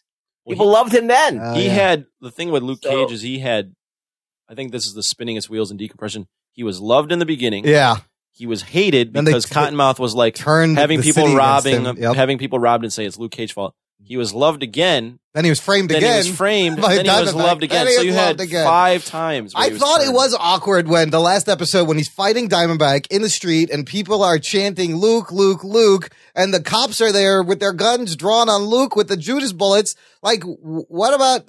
Clearly, Diamondback's the bad guy. Like, why are you just stopping Diamondback? And everyone is like, Luke, Luke. Like, then he could have just walked away, Willis, and nobody would have done shit. It was just weird. Yeah. Also, I think a symptom of these Netflix shows is, like Rug Boy was saying, these awesome shows, these characters go into a different place by the end. Yeah. But then you watch these Netflix shows, and I love them, but like Luke Cage, Daredevil, Jessica Jones, you know going in that this is a superhero show. Yeah. But it's they're all origin stories. Yes. And like an origin story in a movie, like it already kind of sucks because you just want to see the hero. Yeah. But it takes 2 hours. These shows, it's like 4 episodes of origin. 13 hours or of origin. 13, yeah. I mean, look at the end of Daredevil. He doesn't get the suit till the end of Daredevil. Yeah. End of Jessica Jones. She doesn't become a hero for hire or a hero until someone is like, hey, Jessica, there's people calling for your help now. Like that ends in the 13th episode. Even Luke Cage is like, he's hero, but hasn't fully become his hero until the end. So when you're waiting 13 hours for what you were originally intending on watching, that kind of sucks. Well, you're going to have to wait 13 hours to get to your Iron Fist too. But that's why I always like the second of superhero movies, because the origin bullshit is usually out of the way. Have you ever watched Fargo? Yeah, that's the TV show. The TV show is like a great example of kind of like writing for an entire season. Okay, yeah. Because they know at the end of that season, they're moving along to a completely different story. They're going to scrap and go to the next. It's like an anthology per season. Right? Yes. So it's like one season anthology. They'll do one season telling about characters, and then they're going to move on. So by the end of that season, all of these characters are completely different or dead. You know, one or the other. And all of the things that were happening get resolved. And you really feel like you've gotten this really big movie that's like, you know, a bunch of episodes long. Yeah. Like 10, I think it's like 10 or 12 episodes long. I got to watch that. I heard it's good. And it's fucking incredible. It does move a little slow, but I mean, if you're watching this shit, it's the same thing. There's no superheroes in it, but Anthony, you're right. The problem is like they got to set up the main guy. They got to set up the supporting people. They got to set up the bad guys. They got to set up Pops. Like it's a lot. Sometimes it's like Claire just pops up and gives you exposition to move the thing along. Yeah, I mean, there is a lot to set up, but I think you have 13 episodes. Like, you can do this a little bit more efficiently. Hey, did anybody else think when Pops got killed that maybe the bullet bounced off Luke and fucking hit Pops? I don't know if that might have been a thing. I was like, oh shit, did it just bounce off of him and kill him because of him, which would have been even worse, but they never addressed that. They didn't even address that. They didn't address that. No, they didn't. I love the scene, though, after where Cottonmouth, the guy was like, fucking, I killed him, and, you know. just a victim. That guy should have gotten killed, right? He did. He did. Cottonmouth threw him off a roof. Yeah, remember? Because he's like, I didn't tell you to do that. Yeah. I love. Oh yeah. I confused him with someone else. The depth to Cottonmouth, man. Yes. So good. Yes. He's not just a villain. Like, he's got a heart. He'll beat the fuck out of you, and then just with the Biggie Smalls painting in the background. Like, I love just the color. They switched it out to a Basquiat at the end. Was it Basquiat? So it tells you something. I think you're right, because basically it turns to like a grotesque abstract painting reflecting like Mariah Dillard's psyche, possibly at the end. She's all screwed up. I fucking love. I think Mariah could give Wilson Fisk a run for his money. Yeah, if they wouldn't. The thing about this show too that kind of sucked. I liked Cottonmouth, but the villains overall sucked. Even Cottonmouth, in terms of like, they never gave these villains any like real credibility. Like, every time Cottonmouth would get started, they would pull the rug out from under. Yeah, and I know that was kind of like an illusion, or like part of it's because he's not actually a villain. Like, he never really had the heart for this, and that made it a little bit more digestible. But still, like, they never gave any of these villains, other than fucking Diamondback, who sucked dick, any real like weight. Like, this guy can actually be a threat. I mean, they could have ended like episode 6 where it ends where he finally, Cottonmouth gets arrested. I was like, this would be a great ending. I was like, now what? This is a perfect ending for the show. Like, it kind of got resolved. Luke Cage is out. Cottonmouth's in jail.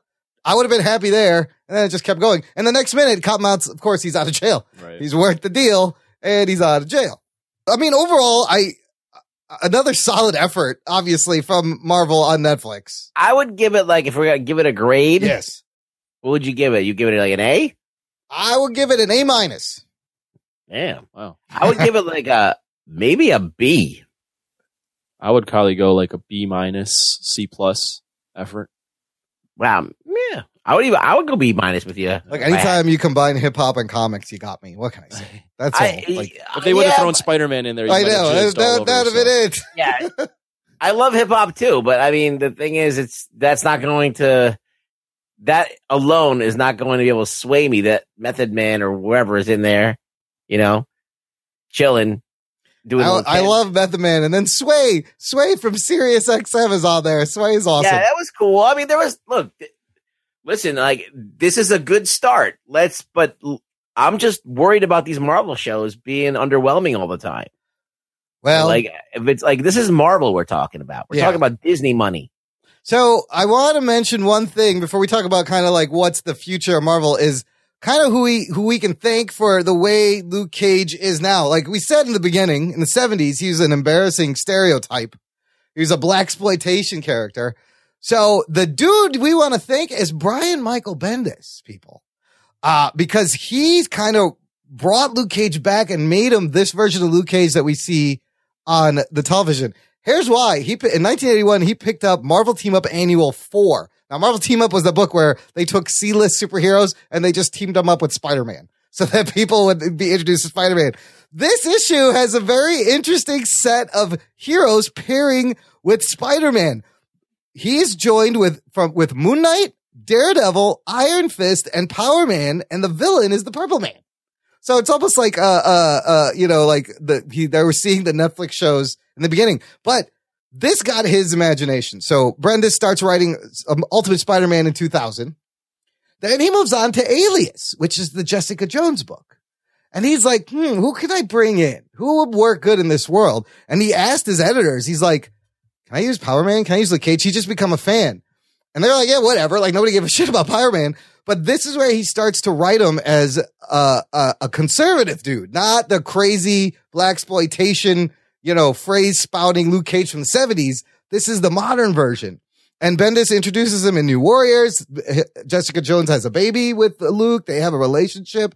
And now he was in New Avengers and he became a main part of the event, one of the Avengers teams. But really, I thought it was interesting how Bendis brought back Luke Cage from kind of obscurity and 70s cheese. Wouldn't it have been cool if like Luke Cage was more like you had black people in this show calling him like an Uncle Tom, and like he was the one that like united the police with the community. He did it, but he didn't. There wasn't enough. I mean, it was ballsy, but that would really been, they would have been pushing it. I also think that the relationship with Jessica Jones is interesting too, because that's like crossing borders and stuff like that as well. Yeah. And crossing over stereotypes. And he ultimately has to be with Jessica Jones, and you don't see him pining for her at one bit, or even like thinking about her one bit. Yeah, but he had a relationship with Night Nurse too. Oh, I love they called her Night Nurse. The one guy's like, get Night Nurse some help over here. I scored Night Nurse. But I mean, there should be some kind of a nod to that. No, they might have. That he kind of has a thing for Jessica Jones. I don't know if they nodded that he had a thing, but they said her name. They said something. Yeah, but that was that was really it. I mean, at the end of that show, he's a fugitive too. Like his bar blew up, and then he was on the run. No, he just left. Oh, he left because he doesn't want anyone to find out who he is. Right. So at the end of this show, at the end of this show, the police just arrest him. Georgia comes back and they're like, you still owe us time. Look, we know you're innocent, but you technically broke out of jail. You owe us time, so he's going back to jail. Well, that didn't make sense either. Not the part that he gets arrested, but like the police were just like, all right, you're innocent. No, there is actually a dash cam of him throwing a police officer. But he explained the context. And you can just explain the context to a policeman. Explain the context. You know, there's context here. He was framed. You can never put no, he wasn't framed. They were after him because Diamondback was punching people and made it look like Luke. Right, he was framed. You still can't put your hands on a cop, and at the end of the day, you're not going to be able to just get off of it by sitting in the. That was a weird thing, right? Yeah, they just dropped it. He monologued his way out of that at the end of the show. Where remember they're all standing around and he's like, "I do what's right. I don't care, who it's for. I'm always going to do the right thing." I'm telling you, man, when you look at this script, it's not fucking cohesive. No. They had a good first half. Just for me, and I'm not putting your opinion down. I'm just saying acting, I see what you're saying. Acting and like tone and like in environment and just like the fluff around like having hip hop and like this awesome Harlem thing. Like it doesn't resonate with me because I never was in Harlem. Yeah. I'm not as big a hip hop fan for you. So that's just not enough for me to be like, yeah, this show is fucking amazing. It brought in a lot of people who normally wouldn't watch these too because of the music and the guys involved. So Twitter loved this show. Yeah. I mean, and I'm talking about the white people. The white people, not the racist white people who were tweeting, "What is this? Why is there so many black people on this show?" Those people are stupid. No, they're amazing. So I guess at some point, like Matt Murdock must have to show up to bail him out of jail. Maybe that's the beginning of the Defenders. I mean, that's an easy right? Yeah, it's an easy way in. Yeah. So let me ask you guys this now.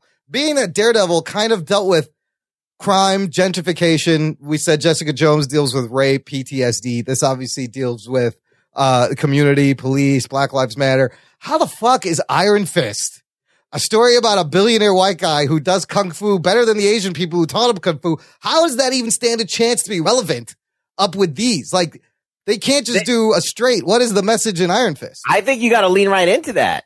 I think that's what you got to do. I think you got to just point that out. Like, okay, this is a how dare you do this? And you're an outsider. Appropriate our culture and whatever. You're an outsider. I wouldn't mind that. I mean, that's an easy. That's a hard follow up to, like, in terms of relevance, social relevance, following these shows. I just don't know enough about Iron Fist, and I haven't heard anything. So they're going to do something. I think that what you do is see, like, part of me, like, I want Shang-Chi to be in this show. Yeah. Mm-hmm. And I don't know if he is. Weren't there rumors? I don't know. But they do have, they do have some other people in the show that are, the supporting characters. So they could be that voice, where Bruce Lee was the guy who kind of brought the culture and all of this mysticism and all of this stuff with him over to us. And we were exposed to it through his lens. You know what I mean? Yeah. Yeah. So there could be an opportunity there to kind of, okay, we got that lens from that time, that era in the 60s or whatever. Right. Or in 70s. Now, what about now? What about now? What's the lens now? That's an interesting so, because we have a whole different outlook on Asian culture. Like, that's true. It's anime, it's Pokemon, it's video games, all of that's Japanese. And all of that is, we got, like, John Woo. That's Chinese. We got all of that stuff that we're into. So all of this culture is coming over fast. There's kids listening to K-pop now that are just, that's a thing, dude. It is a thing. Wow. All right. So we can we're living in a new era of this stuff being part of just American culture. Which is crazy because they love absorbing our culture, and that's all you see is them buying jeans and drinking Coca-Cola, and they love the movies, obviously. All I want from Iron Fist is for him not to get the costume at the last episode. How about the second to last episode? But he's running around in his pajamas. But I don't know how they're going to make that costume work, because that was going to look the most ridiculous yellow and green bandana over the head thing yet. It would. I think if they somehow work it into a traditional garb, yes, they could nod to it. Muted colors, maybe, and then maybe he could fashion something that brighten it up. No, that's more tactical for whatever purposes. It'd also be cool down the line. We get a Heroes for Hire series. You put the two of them together. They did hint at like Luke Cage taking money, for stuff, and he was like, "No, I'm not going to do that." But then he also goes, "Oh, hire me, pay me." He's like, "You want me to do something? Pay me." So like.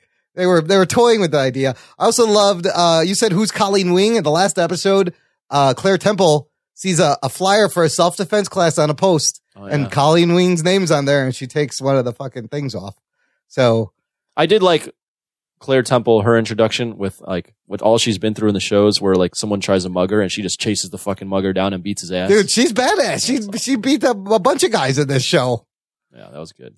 So good stuff. They can keep making these as far as I'm concerned. What did you rate it? A minus? A minus. Okay. I won't push you too hard on that. It's not, I won't, it doesn't upset me like when you say Batman v Superman is a 7. Yes, look, I've acknowledged that it has third act issues. They all do. Who? And, Luke Cage? Luke Cage. But the shit that's solid, I thought was really solid. The shit they do well is really good. Yeah. I love this cast. The shit they don't do well for me is too glaring to ignore. That's just my. It's almost two extremes. Yeah. Yeah, I mean, I liked a lot of it, but there's some things I just can't get my head around, so I'm conflicted. Look, we only got a couple months, and then we can watch Iron Fist and see what that's all about, and then possibly a Punisher, and then the Defenders. Man, the Defenders is going to be like watching the Avengers. Like that shit has got to be epic. Hopefully, they can pull it off. Yeah. I just question how much of a budget they really have for this stuff.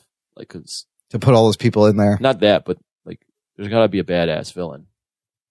Well, they saved a lot of money on this show. I'll tell you what. I don't think they spent a lot of money on special effects, except for just stuff blowing off his body. Yeah, I'm trying to think of anything that they really have. No, like you said, Ruggs, there was like 5 sets, and mostly bullets and shooting. People going through walls, fake walls, like no real heavy. Maybe when they're flying, when they're getting hit and they're flying around, that's about it. When they're flying around? I mean, like flying through the air, like the over-exaggerated flying through the air when you get hit. But that's about it. Yeah, I mean, I don't know. It's just the choreography, all that stuff. I think it wasn't as inventive as it could have been. I mean, we said that you're going to have that problem where it's going to get repetitive. I didn't think it got that repetitive because he didn't really fight that much. Like, he fought and would take him breaks. So when he did, you were like, oh, cool, we get to see something cool, like Crispus Attucks, like in the beginning. But then the bullet takes him out for like 3 episodes. You're like, really? He's still down? Where they're going to have to spend the budget besides Defenders is if Iron Fist, because he's got a glowing hand. He's got a glowing hand, and like he fights like dragons and shit. Yeah. Like that's, I don't know how they're going to do I can't wait to see some mystical kung fu shit. All right. Good stuff, guys. Any final thoughts? I think we're good. I think that Marvel should keep their eye on Fargo and Game of Thrones. Good idea. And some of those other shows, like Westworld. Yeah. And they got to shoot for that. In terms of pacing. They got to just shoot for that kind of quality level. Like they're just doing stuff that is remarkable to look at and to experience. And they can do that with these characters if they want to. But I think that they're lagging a little bit in these, especially when you binge watch it. Yeah. Tires you out. I thought this was a little more uplifting, though, also than the other shows. A little brighter, a little more hopeful, which I also enjoyed. I still am excited to see him interact with everyone. He's great with other people, too. That's the thing. It's like you can't wait to see him, like what he's going to do. Well, and right now you have 3 different. I mean, you have Matt Murdock, who kind of enjoys beating people up on the side. Yeah. And, like, is this Catholic, but then likes enjoy, like he's this weird thing. And then Jessica Jones is like fucking binge sarcastic, drinking, sarcastic. Yeah, like basically like wisecracking person that doesn't care about shit. And then Luke Cage is this like Captain America, calm, cool, collected. Yeah, so I wonder how Iron Fist fits into all that. Iron Fist has got to be a fucking weird. Well, they set him up as a good leader. Luke Cage, yeah, and he's out in the public, you know, and he's not hiding in the shadows. Luke Cage has got to be the leader. Yeah, he's got to be the guy that rallies. Everyone's gonna look for him. Well, he's got that personality that you would follow. Absolutely, he's Captain America, charming motherfucker. Yeah. All right, look, let's close out. I got a iTunes review from our buddy Brett Zofka. Brett in Cleveland. Oh, Cleveland. What a wonderful place to live.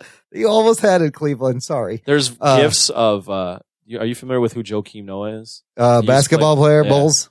There's gifts of him now with like a Cubs hat. People like edited a Cubs hat on him. Oh, no. Because like maybe 7 years ago, he was in a press conference and he was like, man, I never heard of. The Bulls were playing Cleveland, and Cleveland always gives Joakim Noah shit because he's like, man, I never heard of nobody going on vacation to Cleveland. I mean, do you like Cleveland? Do you like it here? He just basically tore down the city in one quote. Damn. I mean, well, you know what I think about Cleveland? I think they should change their icon from Chief Wahoo to Chief Rug Boy. Oh, shit. My face on there. I agree. He almost looks like Rug Boy. Entirely different thing. Oh my God. And probably less red. Cleveland. They're getting a lot of shit on Twitter now about their Cleveland has the most racist caricature ever. How are they? So I brought this up worse last than episode. The Redskins. How are they able, if the Redskins got in trouble, how are they able to get away? I don't know how they get away with that. If you just cut that feather off and knock some teeth out, it just looks like me. It does. It looks just like Rug Boy. It just lightened the shade of pink, three shades. I mean, there was controversy when they were playing Toronto. Yeah. One of the people in Toronto, some activists was like suing like that Cleveland shouldn't be able to play these games with that name, because like Toronto has this code where you can't promote like racist culture or something like that. Wow. And they were like, dude, what, you're letting the Cleveland Indians play with a red-faced caricature. Yeah. They're called the Indians on this shit. Funny story. My high school, when I was going to high school, our mascot was the Indians. They had to change it probably, right? I drove by there recently. They are now the Wolves. Oh, shit. Even them were like, I thought they changed it to the Pakistani. No, they should have. The fucking towel heads. They're not Indian. They're not Indians. We're Packies. Sorry. We're the Niles West Packies. Yeah. Oh my God. That would be great. It's funny how like Notre Dame Fighting Irish will never get any shit because like Irish people just eat that shit up. Yeah, they are drunk fucking leprechauns. They're drunk leprechauns who like to beat people like up. Native They're like, Americans, make it more racist. Yeah, this is not racist enough, actually. The Native Americans will never fucking embrace that shit. Give them a bottle of whiskey. Look, they've gotten fucked for a long time. I don't blame them for opposing. Anyways, back to this review from Brett in Cleveland. So Brett in Cleveland. 5 stars. Advanced training in geekification. Tuning into Jock and Nerd is a great way to stay on top of all things relevant and interesting in the world of superhero stuff. Fun banter, always thoughtful, and surprisingly has made my long commute one of the best parts of my day. Keep up the good work, gentlemen. Thank you, Brett. And thanks he sent a thing saying congratulations for the Cubs winning. Nice. This is very nice of him. If you guys want to leave us a review, just visit jockandnerd.com/review. Takes you to our iTunes page. Just leave a rating, a reviewing. And also, I got to mention to the listener, based on a suggestion from Brett, I've set up another way to support the show. If you just want to make like a one-time, non-recurring thing, you don't want to get locked in the whole Patreon, I get it. There's a PayPal donate button on jockandnerd.com, on the website, on our fan club page. I need drinking money. There's multiple ways to support the show. You want to drop us whatever you want, pick Patreon.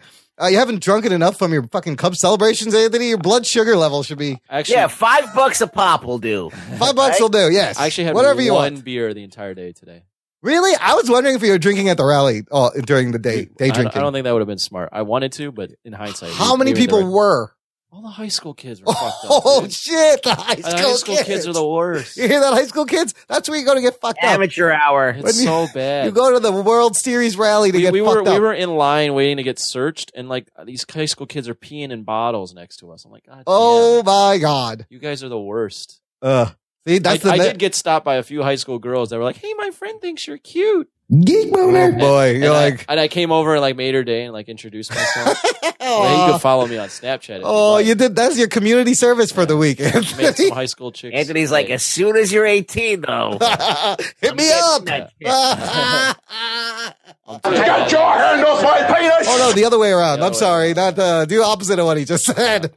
Look, that's the show, gang. Thanks for hanging out. Ruggs, where can they find you on the interwebs? You can find me on Twitter at ReallyRugBoy, where I'll be insulting Dan Slott daily. If you daily Dan Slott no more insults. Godzilla debates. No, I won them. You won. Oh. Of course. Well, I mean, like, look, the jury's out. Yeah, we still have to do is Godzilla. You haven't seen the I gotta Godzilla. see Imran, the you gotta find me goddamn a- movie. I will find the movie somewhere. Look, thanks for listening. We appreciate every second you have us in your ear holes. This is the Jock and Nerd Podcast. Make sure you tell a friend. Spread the geekery. My name is Imran. My name's Anthony. He's the Jock. He's a nerd. We'll catch you next time. Ah, yes.